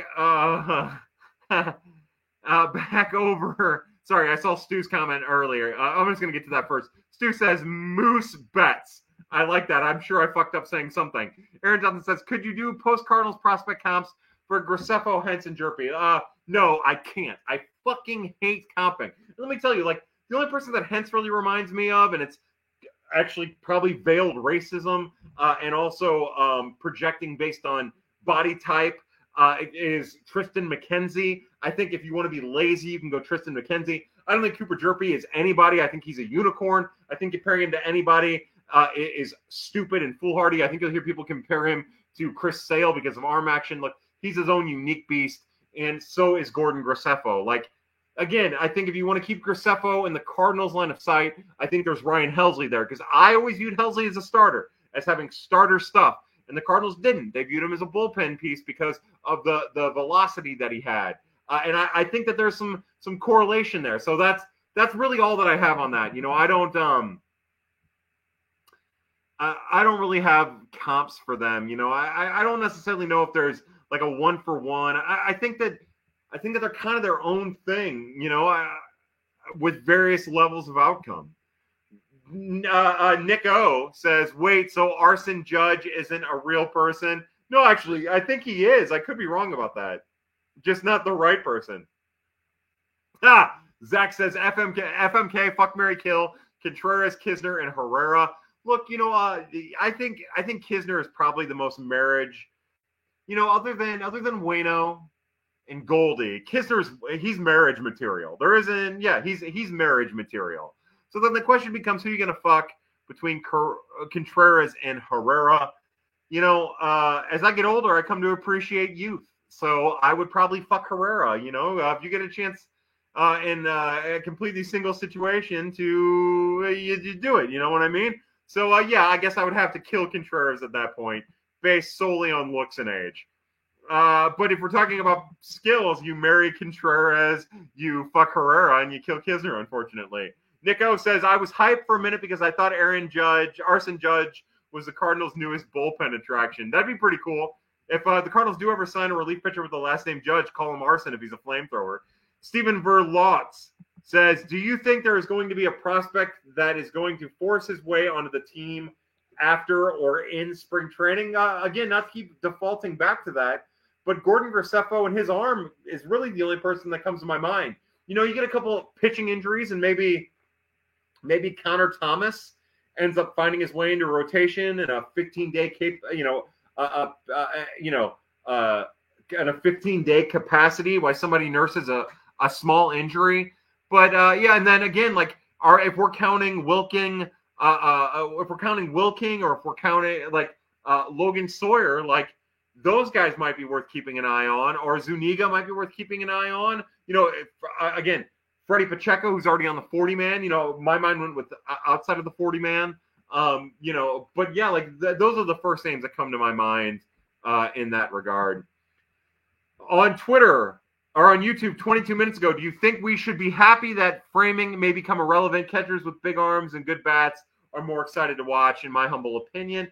Yeah, look, baseball needs offense, right? People are interested in action via offense, and I do. I think I do, but let's see how it evolves. If you have catchers, the whole dynamic of a catcher changing because framing changes, then I don't necessarily know if that's good for baseball. Look, I am all about baseball getting younger. I'm all about baseball appealing to Generation Z or Generation Y or whatever they're called, millennials, all of us. I'm all about that. But I don't necessarily know if it changes the whole fundamental of the catcher position. Let's wait and see what it looks like. It hasn't changed minor league baseball when the ABS system has been there. I do like how they do it where teams get a challenge of the ABS system. I find that fascinating. I think that would be a great first step next year, and then kind of adjust from there and see what it looks like. But I don't really have a full opinion on it one way or the other. Nick O says, also, is Arson Judge the greatest baseball player to never exist? No, I can't think of any others. But yeah, look, as often as people I guess mostly just Nightingale and Heyman butcher these names, I'm sure there is some others. Colin Dunn says, starting late, listening to Kyle in double speed, my mind is exploding. Boy, I don't want to listen to myself. It's tough enough for me to listen to myself in regular speed. Listening to myself in double speed almost makes me throw up in my mouth. Any rumors on the Danny Mac replacement? I don't have any. Fuzzlelight said, did Walsh ever get healthy after last season? My understanding as of about a month and a half ago is that he was rehabbing. I don't know. I haven't double-checked on the state of his rehab since. Sorry about that, Fuzzlelight. I will try to do some work this week and get you some more information next week. If we do, we will almost certainly do Pad next week. So hopefully we can ask that question again next week. On YouTube, about 20 minutes ago, Peter Wilhelm asks, Goldschmidt is a tank. Don't get me wrong, but we haven't had Pujols level power in years. Does Walker have 40 home run to 50 home run potential? Look, yeah, the potential is there. Is it realistic? Probably not. 40 home runs is a wild number. They don't grow on trees. Tyler O'Neill didn't get to 40 home runs. Getting to 40 home runs is not easy. I still think that if you're talking about next year, your best chance at 40 home runs is probably Nolan Arenado. But maybe somewhere down the line, there's 40 home runs in Jordan Walker. Right now it's more of a defensive, opposite field, engineered kind of swing, even on inside pitches. It's more of an inside-out swing. But if he gets more comfortable at the major league level, I don't think there's any reason to think that he couldn't start turning on those pitches more. Remember, the two weaknesses for Jordan Walker at the major league are, moving into a major league role is how he's going to handle stuff on the low outside, portion of the strike zone. And if he can ever learn to turn on pitches inside and do actual real damage instead of, just some gap shots here and there. I think he will. With that aggressive promotion, I eventually think he'll settle into it and be a really, really, really good power hitter. But 40 home runs is rare, especially when half of the time Major League Baseball is trotting out a ball that's dead. Carter Zare says, anyone else want to watch Castaway now? Well, son, I didn't think about that. That's funny. No, 5712, Carlson plus Gorman plus whoever for Reynolds. I mean, honestly, Carlson and Gorman for Reynolds, I think I'd do. And I love Carlson. Carlson and Gorman for Reynolds, I think that I would consider. I would also probably try to get like Bedard or something from the Pirates in that deal if I could. I think that would be fascinating. And I think that's a lot of control to give up. And I think that Carlson is still going to be a potential all-star. I know a lot of people don't, and his batted ball data suggests he won't be. Yeah, look, I think that the Cardinals, in the roundabout way, again, I don't know if it's a move that I make. I think it's an interesting move. But I think that the Cardinals would do well to pursue Reynolds if the opportunity presents itself and the asking price is just, is reasonable, or even if you have to stretch yourself. On YouTube at 8:07, so 20 minutes ago, Jacob Fouts says, Bob Nightingale versus John Heyman. Who would you rather have as a roommate? Heyman, because I bet Heyman keeps to himself. Nightingale seems like the kind of guy who would pester you and tell you stories that you don't give a shit about. Heyman kind of seems like the guy who's just like so wrapped into himself that you wouldn't have to fucking worry about him. Shout out, honorable mention to Mr. Denton. Zach Gifford, is it okay? It's okay. I'm still here. I love you, Zach. Zach. Peter Wilhelm over on YouTube, again, about 10 minutes ago, said, and one more question, what's your projected rotation and where do you rank it in the MLB approximately? My thought is that, I don't have a projected rotation. The Cardinals' 5 starters, more than likely in order of how they'll, but the Cardinals' 5 starters, and as far as talent goes, not necessarily production, are Flaherty, Michaelis, Matz, Waino, and Montgomery. My own personal opinion, I'm not high on Montgomery. I think we saw, the Cardinals started using that 4-seam. The league was not used to it. They weren't prepared for it because the Yankees had all but phased it out. And then when he started throwing the 4-seam more and teams got used to it, they started hitting him a little more. I just like the other 4 more, including Steven Matz, which might sound crazy. But those are their 4. What order doesn't really matter because they're all just variations of the same, except for Jack Flaherty, who has the potential to be more but isn't yet. Has only showed it for a half a season. So that's that. Now, how does that project in the rest of major leagues? Well, you can count on 5 teams at least tanking. You can count on 5 at least, being on the fringes and somewhat in a rebuild. You can count on another 5 to kind of be caught in hell. And my guess would be that they're right in the middle, but closer to back half. It would be my guess. Jordan Hilton asks, how much will Carlos Rodon earn this year? I'll say he gets 6 years, 170.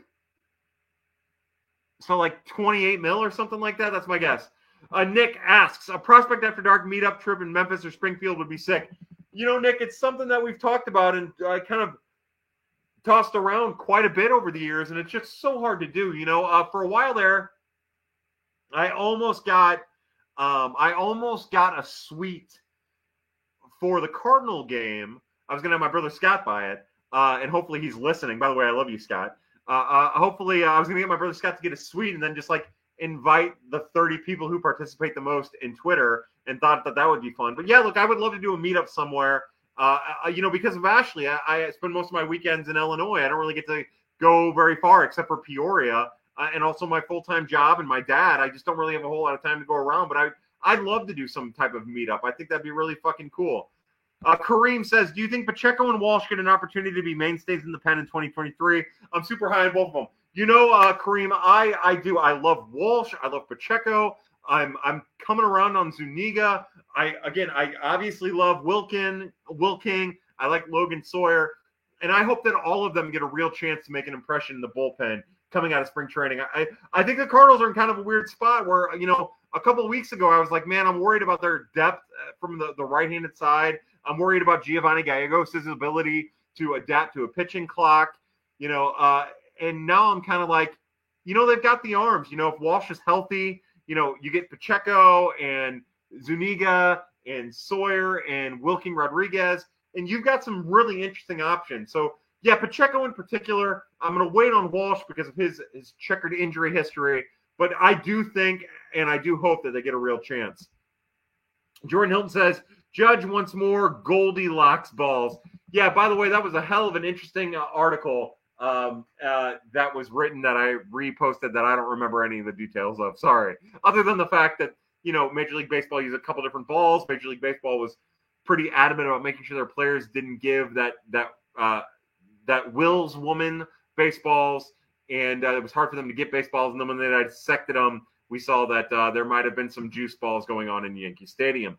Sorry, I know you don't like comps. Was trying to make it better by asking you to comp to pass cards prospects. Yeah, again, I think that's kind of what makes guys like Tink Henson, Gordon Graceffo, and Cooper Jerpy, who I keep wanting to call Connor like a fucking asshole, and Cooper Jerpy kind of interesting, is that they're kind of different, right?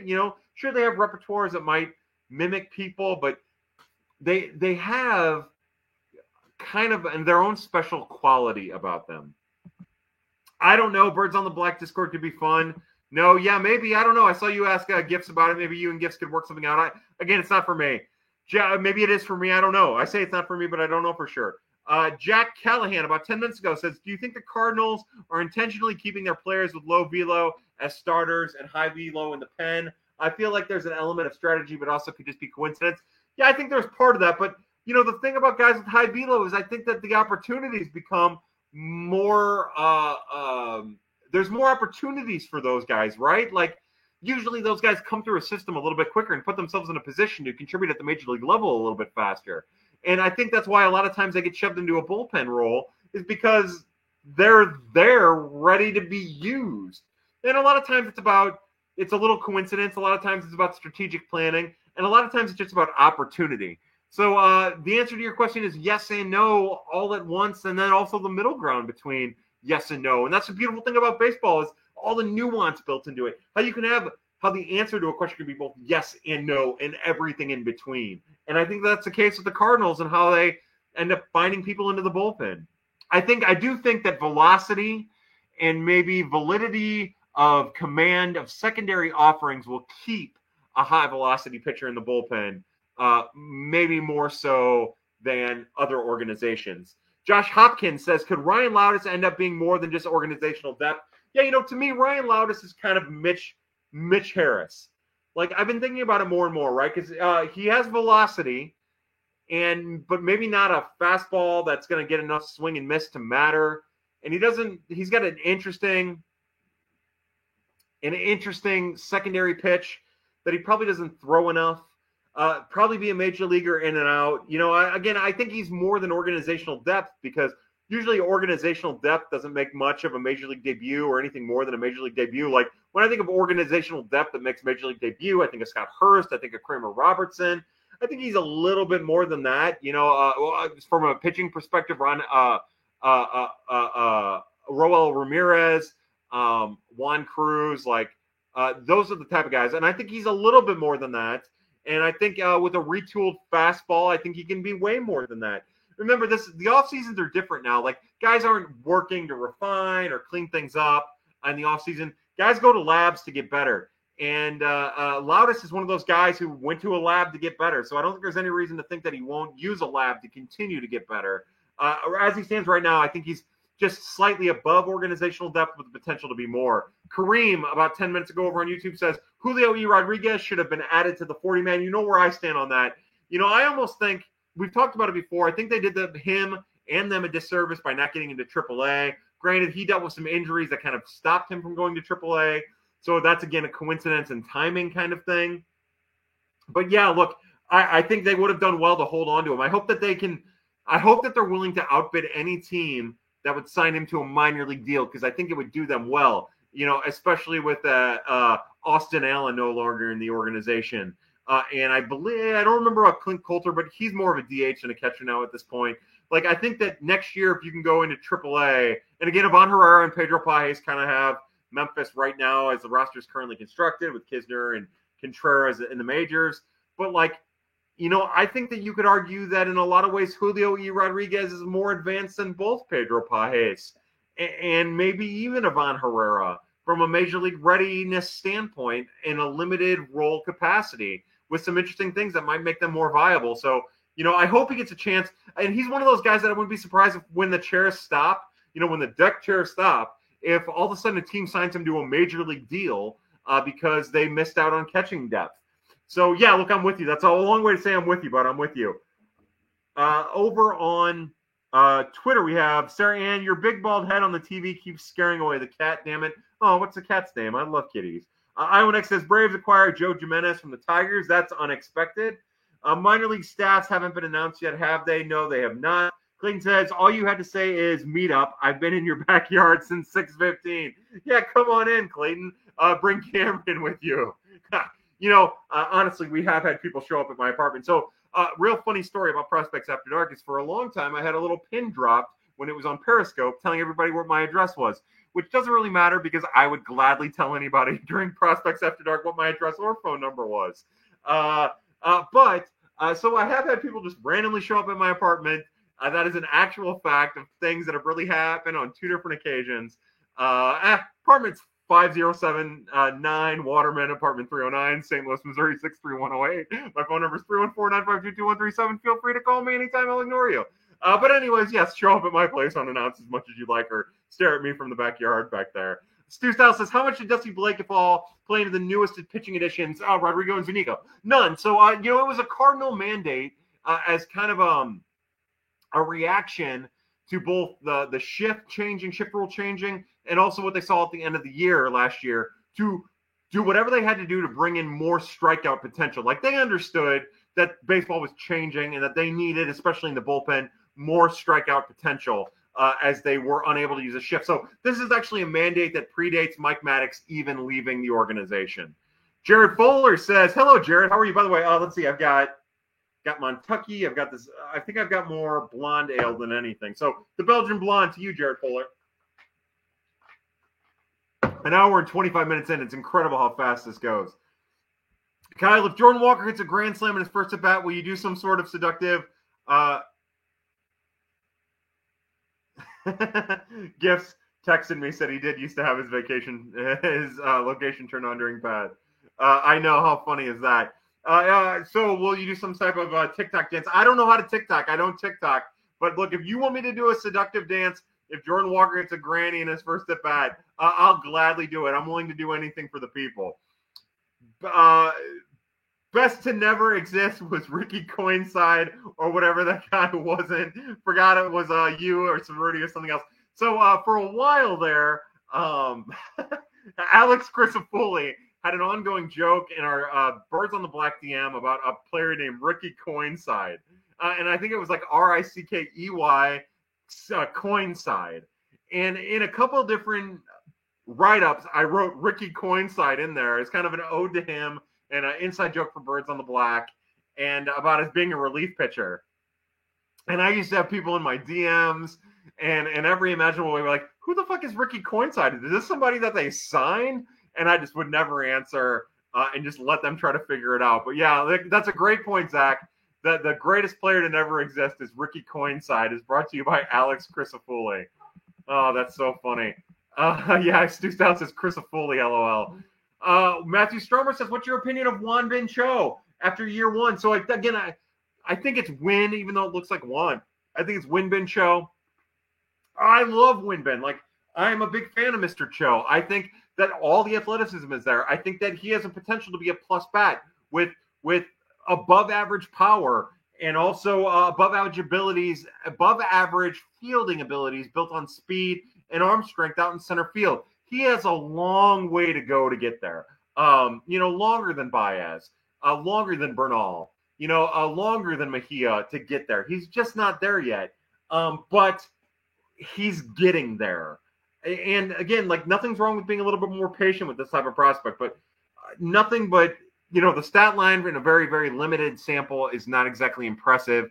But everything I heard from people within the Cardinals organization, as well as people on the national side that I talked to, spoke nothing but highly of Mr. Cho. So again, positive, another one of those high caliber, high talent, high potential bats that the Cardinals have in their organization that should get Cardinal fans excited. Jay Davis said, sorry if I missed it. Hoping to hear about the Latin signing guy they call Super Mario. That's Luis Patino. Luis Patino. Jesus. Luis Pino. God, I don't know why the fuck I'm having so much trouble with names. It's like my fucking mind is Luis Pino. They signed him last year. He's an outfielder. Again, maybe a little bit more advanced. Got off to a really hot start this year before struggling a little bit down the stretch. I think that you're going to hear a little bit about Luis Pino. But look, he's kind of a Malcolm Nunez type prospect with a little bit more raw power, kind of choppy, weird little steps, athletic. Think about him kind of along those lines as like a ceiling potential. He's a really good player. Sarah says, Kyle, I'll do what people want. Also, won't take his shirt off. Hey, sorry, we gotta earn it. We gotta earn it. We gotta earn the shirt coming off. Sorry, Twitter people. Now, signing Wilson Contreras was close, but it wasn't there. A Waiterade says Steven Matz is solid, especially for what he's getting paid. Yeah, it's funny, we're seeing all these guys get pretty substantial contracts. We're seeing this market revert back to where it was pre-pandemic, maybe even pre-2019, honestly. And Steven Matt's contract looks affordable, but also, like, the one guy who didn't get overpaid really so far, oddly enough, is Wilson Contreras. So, again, raise our glass to the Cardinals for that. Just more proof that the Wilson Contreras signing, relatively speaking, was a good signing, even if it doesn't pan out in the long run, in hindsight. Carter Zare says, thoughts on Evan Mendoza to the Padres. I love Evan Mendoza. Evan Mendoza has been awesome to me. He's been awesome to fans in Memphis and Springfield and his entire journey through the Cardinals system. He's been a great ambassador for the Cardinals. People make fun of the NFT stuff, and I get that because obviously, NFT. But I say good for him because I think he's going to get more of an option, more of a chance to actually be added to a 40-man and make a major league debut with the Padres. Maybe he can go there and maybe they can retool a swing and find a little bit of power, enough to make his bat play up in a limited utility role as a very good defensive infielder at various positions. Honestly, to Evan Mendoza, I'm going to raise my glass of a Belgian blonde for my all the Advent calendar.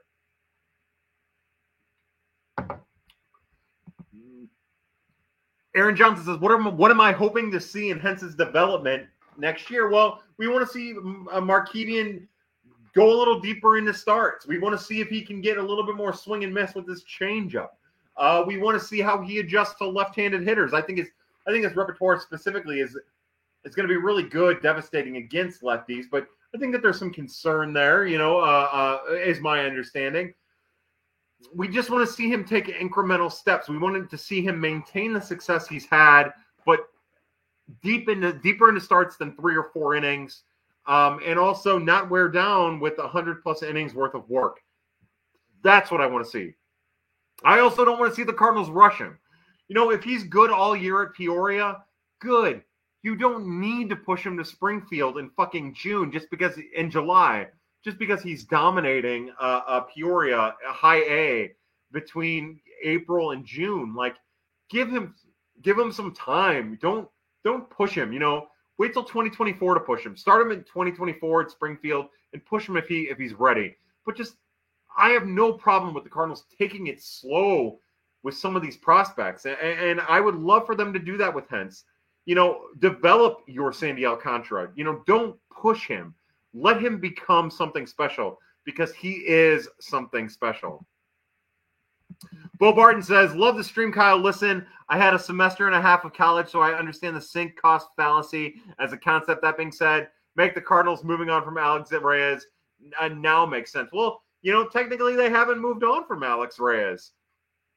We'll see what happens, right? Now, more than likely they've moved on from Alex Reyes, but it's not in the past yet. There's still a chance it could happen. The Cardinals organization thinks incredibly highly of Alex Reyes. And if he gets it, and I'm sure they've kept in touch with him. I don't know for sure, but I'm sure they've kept in touch with him. And I'm sure if his rehab gets into a position, they'll start talking about maybe a minor league deal to bring him back. So they haven't turned it, but to make sense of it, it's really simple. It's not about cost at all. Like, the Cardinals know that they could eat 2.8 of Alex Reyes if he was healthy. The issue is health. And because he has so many health issues over the years, it plays more into that than the actual cost of it. The 2.8 that he probably would have got from an arbitrator or whatever it was. Like, it's just about the roster spot plus the cash when compared to current health state. So that's the sense to make out of it. Sarah says, have you considered taking ginkgo biloba for memory loss? Maybe not drinking 3 beers at a time would be a good idea for memory loss. No, look, honestly, I just have so much shit on my mind between work and family and holidays, as everyone does. Car stuff. I had to pump a couple $100 into my car today, and luckily the mechanics at work helped me fix it. Otherwise, it would have been a couple $1,000 worth of work. This happens like every 3 months now. I keep thinking about my car. I keep thinking about some of the families I've been in touch with via DM that were worried they were going to get selected in the Rule 5, players and families. Some of the guys I've been talking to about in the industry about Wilking Rodriguez, thinking about not making an ass up front of myself. Like I got caught up in everything, and not wanting to disappoint, honestly. And that's where my mind was. And then I started putting pressure on myself. And just like everybody else who has performance anxiety and comes quick, you get caught up in your own head, and then all of a sudden there's semen everywhere. Josh Hopkins says, I've never wanted someone to succeed as bad as I want Juan Yepes. Yeah, look, we are pro Juan Yepes. To the Yepes family, to the Carlson family. Look, I think that's what the really interesting thing with the Cardinals is they're currently construction. An hour and 35 minutes of this nonsense. Why are we still going? I think that's the interesting thing about the Cardinals, right? Like, I don't give a shit about Dakota Hudson, of course, and Steven Matz and maybe some other people. But, like, by and large, you root for Alec Burleson. That's a kid worth rooting for. Same with Dylan Carlson. Same with Tyler O'Neill. Same with Lars Nootbaar. Edmund, Donovan. The bullpen options. Hicks, Gallegos, Helsley. Like, it's a team full of players that Juan Yepes, a team full of players that you really want to root for as people. The Cardinals cultivate that, and then we talk about the Cardinal way and all that shit. But, like, yeah, look, all of these guys I want to root for and I want to see succeed, and they deserve that success and that opportunity. And that's why, in a lot of ways, I'm fine with the Cardinals sticking with their 3 prominent outfielders and the backup options of Gomez and Yepes and Burleson instead of upgrading those positions, because I still think there's more there. And also I want to see him succeed. And also I want to see him have a chance to succeed. And also I want to see him have a chance to succeed with the Cardinals. And I think it'd be really cool to see it. Now, again, the problem is any right-handed hitter hitting at Bush gets fucked because Bush sucks, except for someone like Moises Gomez, who's just going to punish the fucking ball regardless of where they're at. Aaron Johnson says, what's the most interesting insight you've learned from talking to the Cardinals minor leaguers, scouts, or front office people? Yeah, it just depends on who you talk to. Like, you talk to certain players, and you would think that they're being held back by coaches of the organization. You talk to not scout-related in the Cardinals organization, but you talk to scouts from a couple organizations who, like, reach out to you and are like, hey, we really like what you do. That's really awesome. I have had one organization ask me if I'd ever be interested in a job that isn't the Cardinals, and which I politely declined any interest. First off, I'm not good enough for that. I just make an ass out of myself. I would think about it with the Cardinals. But anyways, everybody else, I would gladly turn it down, and I would not be good at it. And it seemed more like musing than anything else. What you learn from them is that everybody's cagey with the fucking data, which drives me crazy. But that there is a process, and depending on which organization it is, the process is either really tight or really loose. And I'm sure that you can put it together like a team like the Cardinals. My guess is they have a really tight scouting organization because they do it really fucking well. Now, the person that I've talked to is for a team that might be perceived as having not as successful of an organization or a well-run organization, and they seem to have a little bit more loosey-goosey. Talking to minor leaguers, again, like, and I'm not going to get into the front office of it all.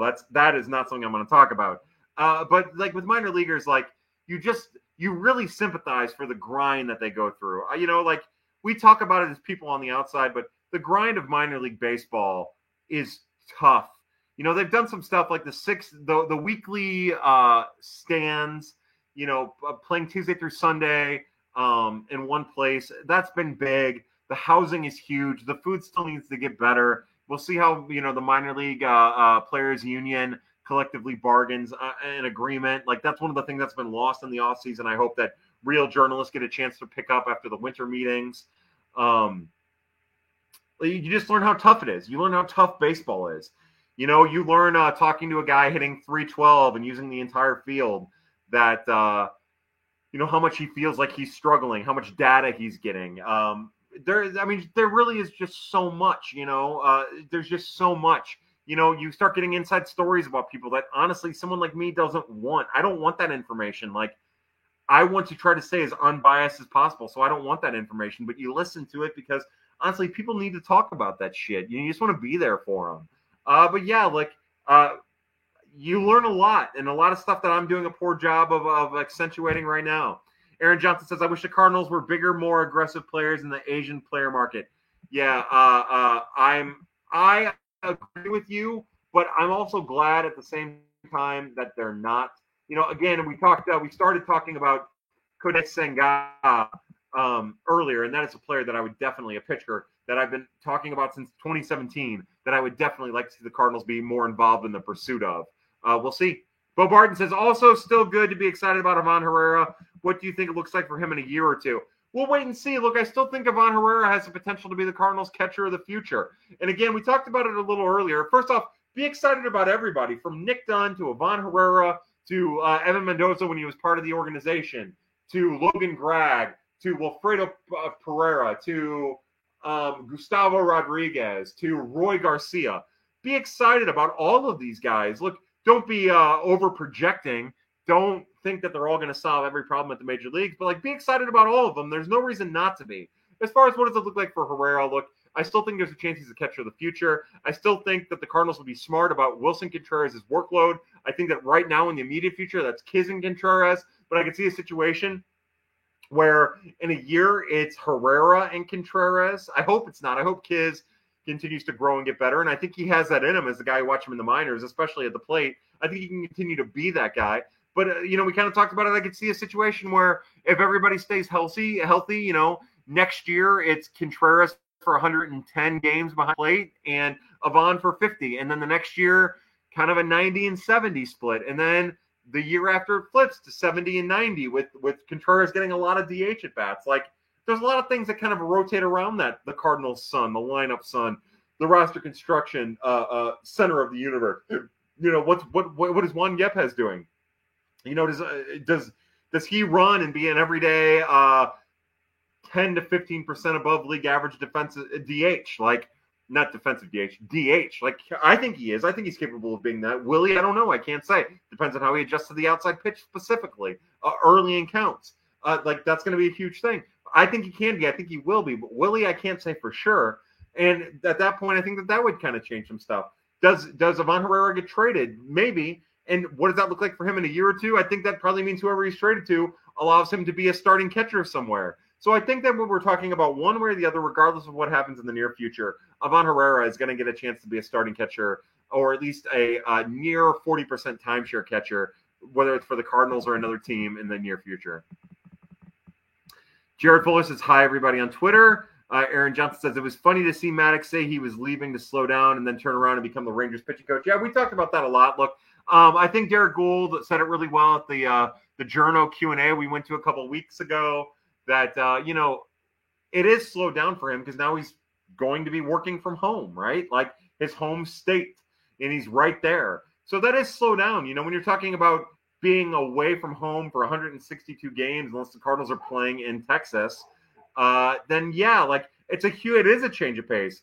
But I also think that the change of pace is within the Cardinals organization as they get more analytically inclined. And to that, I say goodbye, Mike Maddox. We don't really care. Are you recording this on a toaster from Bruce Foley? Yeah, basically, honestly. We talked about this before. So Twitter changed it. Oh, God. So Twitter changed it so that you can't so the questions are still going this way. So the only way that I can read the questions is if I put the phone like this. So that makes the fucking thing look like shit, honestly. Clayton says, sending you a Card Shield Groupon. Oh, hey, we got 6 bots. Find my hot girls here. Find my hot girls here. Find my hot girls here. Boy, do we love a good sex bot. Basically, the first sponsor of Prospects After Dark, the sex bots. Aaron Johnson says, I'm really excited about Mason Wynn. No question, just saying. I'm excited about Mason Wynn, too. I don't want fans to have unreal expectations about Mason Wynn. I've heard people compare him to Trey Turner. He's not Trey Turner. He's not going to beat Trey Turner. Trey Turner is a unique, once-in-a-lifetime type player with, he's going to be maybe Turner light if you want to play that, but even that's not fair. He's a better shortstop than the national people are giving him credit for. His speed plays better than the national people are giving him credit for. Anybody who tells you that he dogs it on the field is out of their fucking mind. They're lying. They're getting him mixed up with somebody. He's a full throttle fucking non-stop fucking prospect, man. And he loves the game. Now, he might have tired out in the Arizona Fall League a little bit, but that's to be expected. So did Jordan Walker. All of these guys did. I don't know. Maybe there was some fatigue, but anybody who thinks that fucking Mason Wynn takes plays off is out of their fucking mind. And if they're telling you that, they're wrong, and you shouldn't trust them. It's just that simple. I hate to be that way, but it's just that simple. That's a kid who tags from fucking second on a deep fly ball to center. Sorry, I'm sorry to keep dropping the F-bomb, but it really pisses me off when people do shit like that because it's inaccurate. But look, yeah, he's worth getting excited about. I don't know if he's like that all-star type. I think he might be. He has all-star potential. I don't think he's there. I don't know if that's necessarily in his future, but he does have long-term sustainability as a major league contributor in the infield for years. And, real fast, before we get to that, Aaron Johnson also says, we can pay whatever we're paying DeYoung to be a backup shortstop. We can pay Wilson 17.5. To be a backup half of a catching tandem for 4 or 5 years. That's a really good point. Well, real fast, the other thing I want to say about Herrera is people who say that he can move to second and be an elite second baseman. No, fuck off with that. The one thing about being a second baseman and being elite is that it would allow him to be a cutoff man, which is where part of his arm plays off really well. But moving him to second, why? This isn't late stage Rafael Furcal where he's best off at second. What the fuck are we talking about? If you're going to move him off a shortstop, which you shouldn't. And by the way, a 21-year-old, you would never move off a shortstop years ago, even if they were in Double-A, and you would never move this guy off a fucking shortstop. You move him to center field. That's where you move him to. What a stupid, stupid commentary. Or you move him to third base. Sure, he doesn't have the power for third base, but neither did Matt Carpenter. And sure, Matt Carpenter developed power, but if you can use all fields, then you can be a viable third baseman for quite some time. Derek says, any chance Wynn gets some run at second base in the minors? Yeah, look, the Cardinals have now a track record of guys getting play at other positions. The Cardinals understand that it does them well to have as many utility options as possible. And I think that will go with Wynn. I think you'll see him get some run at second. I think you'll see him get some run at third. I think you'll see him get some run out in the outfield. And I think that'll probably tip off exactly how close to the majors he is, because it'll be about getting his bat into the lineup as soon as possible and giving him as many opportunities to get at bats as possible. Cardinal fan 0213 says, Mo was the king of highway robbery. Signing Contreras for less than $20 million a year is a bargain. I agree with you. The 5th year is a little dicey, but you know what? With the DH and Contreras' track record, it's fine. It's totally fine. Jordan Joe says, Moises Gomez season hopefully earned him at least some spot starts on the big league club next year. With his power, I would love to see more than 20 at-bats like they did with Randy and Adolis. I agree, Jordan Jost, and I think he'll get that chance. I think we'll start hearing as we get closer to spring training that he'll get a chance. I'm going to pour this Montucky into the glass to compete for at-bats in the DH spot, depending on what type of additions they make between now and then in the DH capacity. And caught back up to live time. Now Kyle sounds mega drunk and slurry. Now, to be fair, I'm not mega drunk and I'm not really slurry. I have half of a Montucky left.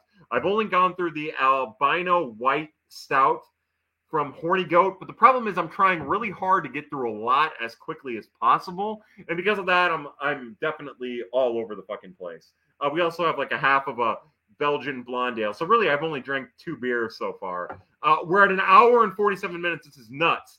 Yeah. So, anyways, getting back to Moises Gomez, look, I think he's going to get a real chance to make a major league impression at spring training. And from there, anything could happen. Look, that power is amazing. His ability to drive the ball is amazing. And I hope that he gets a chance to show that off at the major leagues. And I hope if he gets a chance to show that off at the major leagues, he actually shows it off. To Moises Gomez, to Colin Dunn, to Jordan Jost, to everybody here at Prospects After, for being in Prospects After Dark, we raise our glass. God, I still have so much to drink. Victoria says, my favorite part of the Contreras signing is the reaction of Cub fans. Yeah, I love it. I love it. And, if he's good, the amount of weight we'll be able to hold over Cubs fans' heads is just so nice. Just so nice. Just such a delightful thing. And I love that. So again, to Wilson Contreras, we raise our glass. All you have to do is be good. You don't have to be great. You just have to be good. And Cardinal fans are going to love you. All you have to do is be like the Justin Falk of the Cardinals, and we'll love you. Belgian Blonde into the mug. Now, if you think that I'm drunk now and slurry now, just wait till you see me in 20 minutes when I just hammered the end of 3 beers. Colin says, even the most sober among us would sound slurry going from 2 times to 1 time. Your endurance is admirable. Wink. Yeah, that would be an amazing thing if my endurance was admirable. Bo Barton says, how long until the Cardinals bring in Carp on a 1-year deal? I know how it sounds, but I honestly don't hate it. Yeah, look, there's no reason to hate it. And sure, when Carp came back at the end of the year for the Yankees and struck out 7 straight times in the playoffs, that's not good. But I'm not opposed to it. Again, like at this point, what I would like to see the Cardinals do is be opportunistic. You know, Carp's the kind of guy who you get into spring training or you're a week away from spring training and he wants to take a 1-year deal at $4 million or $5 million. You want to give him the Corey Dickerson money? Then sure, why not? What do you have to lose? You have nothing to lose. Especially now with a manager like Ali Marmol, who would know how to use Matt Carpenter instead of Mike Shildt, who did not, you know. So I'm for it. And I think that there's reason to wait until you get closer to spring training before you make any type of addition that is just like DH only in that capacity from a left-handed or right-handed hitting perspective. Unless it's an elite DH, then maybe you get a little bit more aggressive. But yeah, we are at the quote-unquote being opportunistic stage of free agency for the Cardinals aside from pitching. Again, if they can move somebody to make that starting staff better, I think we'd all feel a little bit better. You know, the problem is Michaelis isn't going anywhere. Flaherty isn't going anywhere. Waino isn't going anywhere. Matz isn't going anywhere.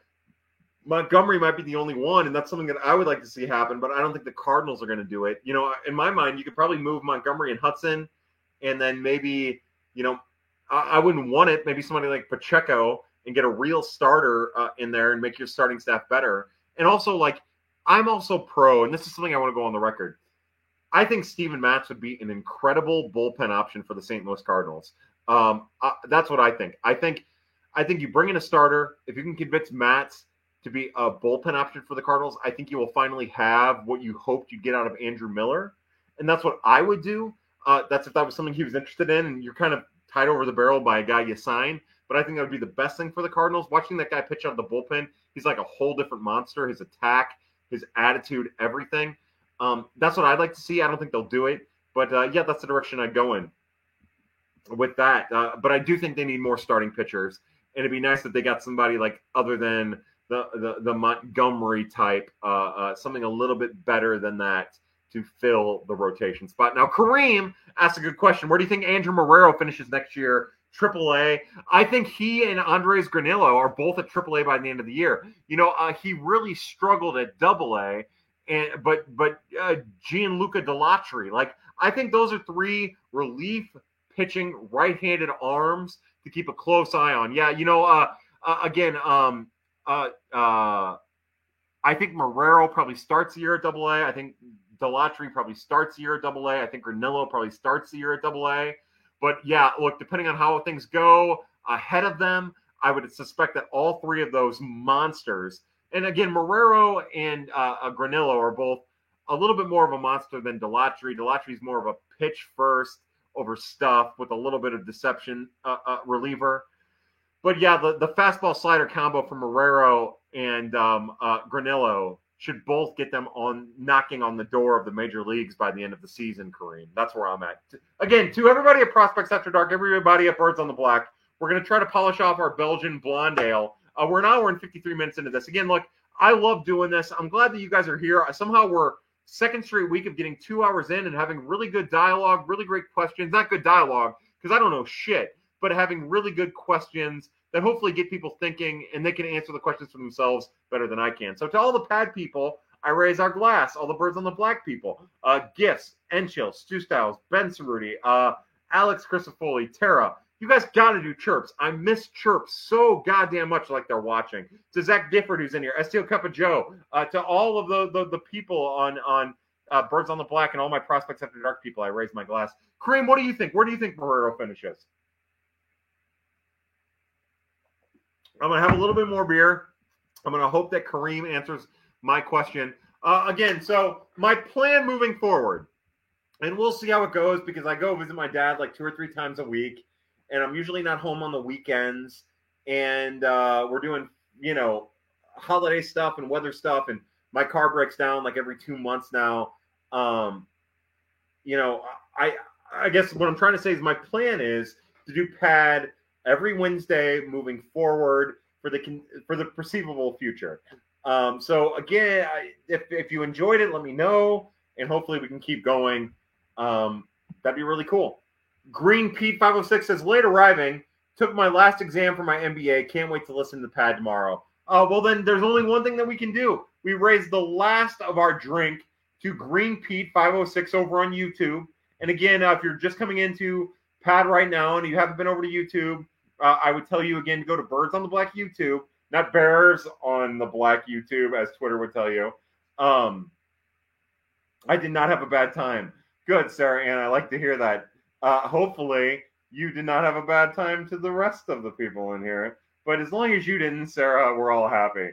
Kyle, I speak for all of us. We all fucking love Pat. Oh, that makes me happy. But anyways, to Green Pete 506, as he's late arriving, he took his last exam for his MBA. We raise our glass to the pad community, to Green Pete, to all the people in the pad community. That Sarah R says cheers to you, Sarah R. Everybody in the pad community who's in school and getting through it. To you, Green Pete, we raise our glass. I'm not going to do one more cheers. But again, the Cardinals have made some incredible signings and incredible draft picks over the last couple of years. And that scouting staff, Randy Flores gets all the credit, and he facilitates that environment. And he's really good at what he does. But that scouting staff deserves all of the credit in the fucking world for what they're doing, man. How impressive. But that's it. That's it for Prospects After Dark on December 7th, 2022. A day that will go into infamy all of those years later. Because I can't add. From December 7th, 1941. That would be with the carry of the 379 years ago? Anyways, those years ago, for everybody at PAD, everybody at Prospects After Dark, I'm Kyle Reese. I'm your host. Thank you for being a part of our dumb little show. If you watch this, you're a part of the Reese-sistance. And as always, family, happy hunting. We'll see you next Wednesday. And in the words of Wilkin Rodriguez, yeah!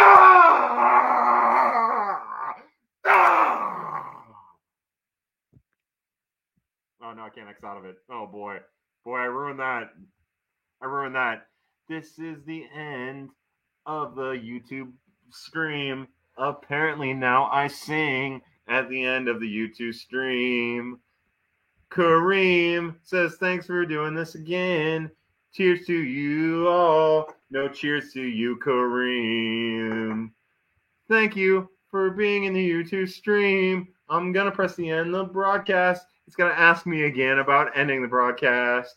Do I press not yet? Do I press end the broadcast? I don't know what to do. I'm singing a song for you.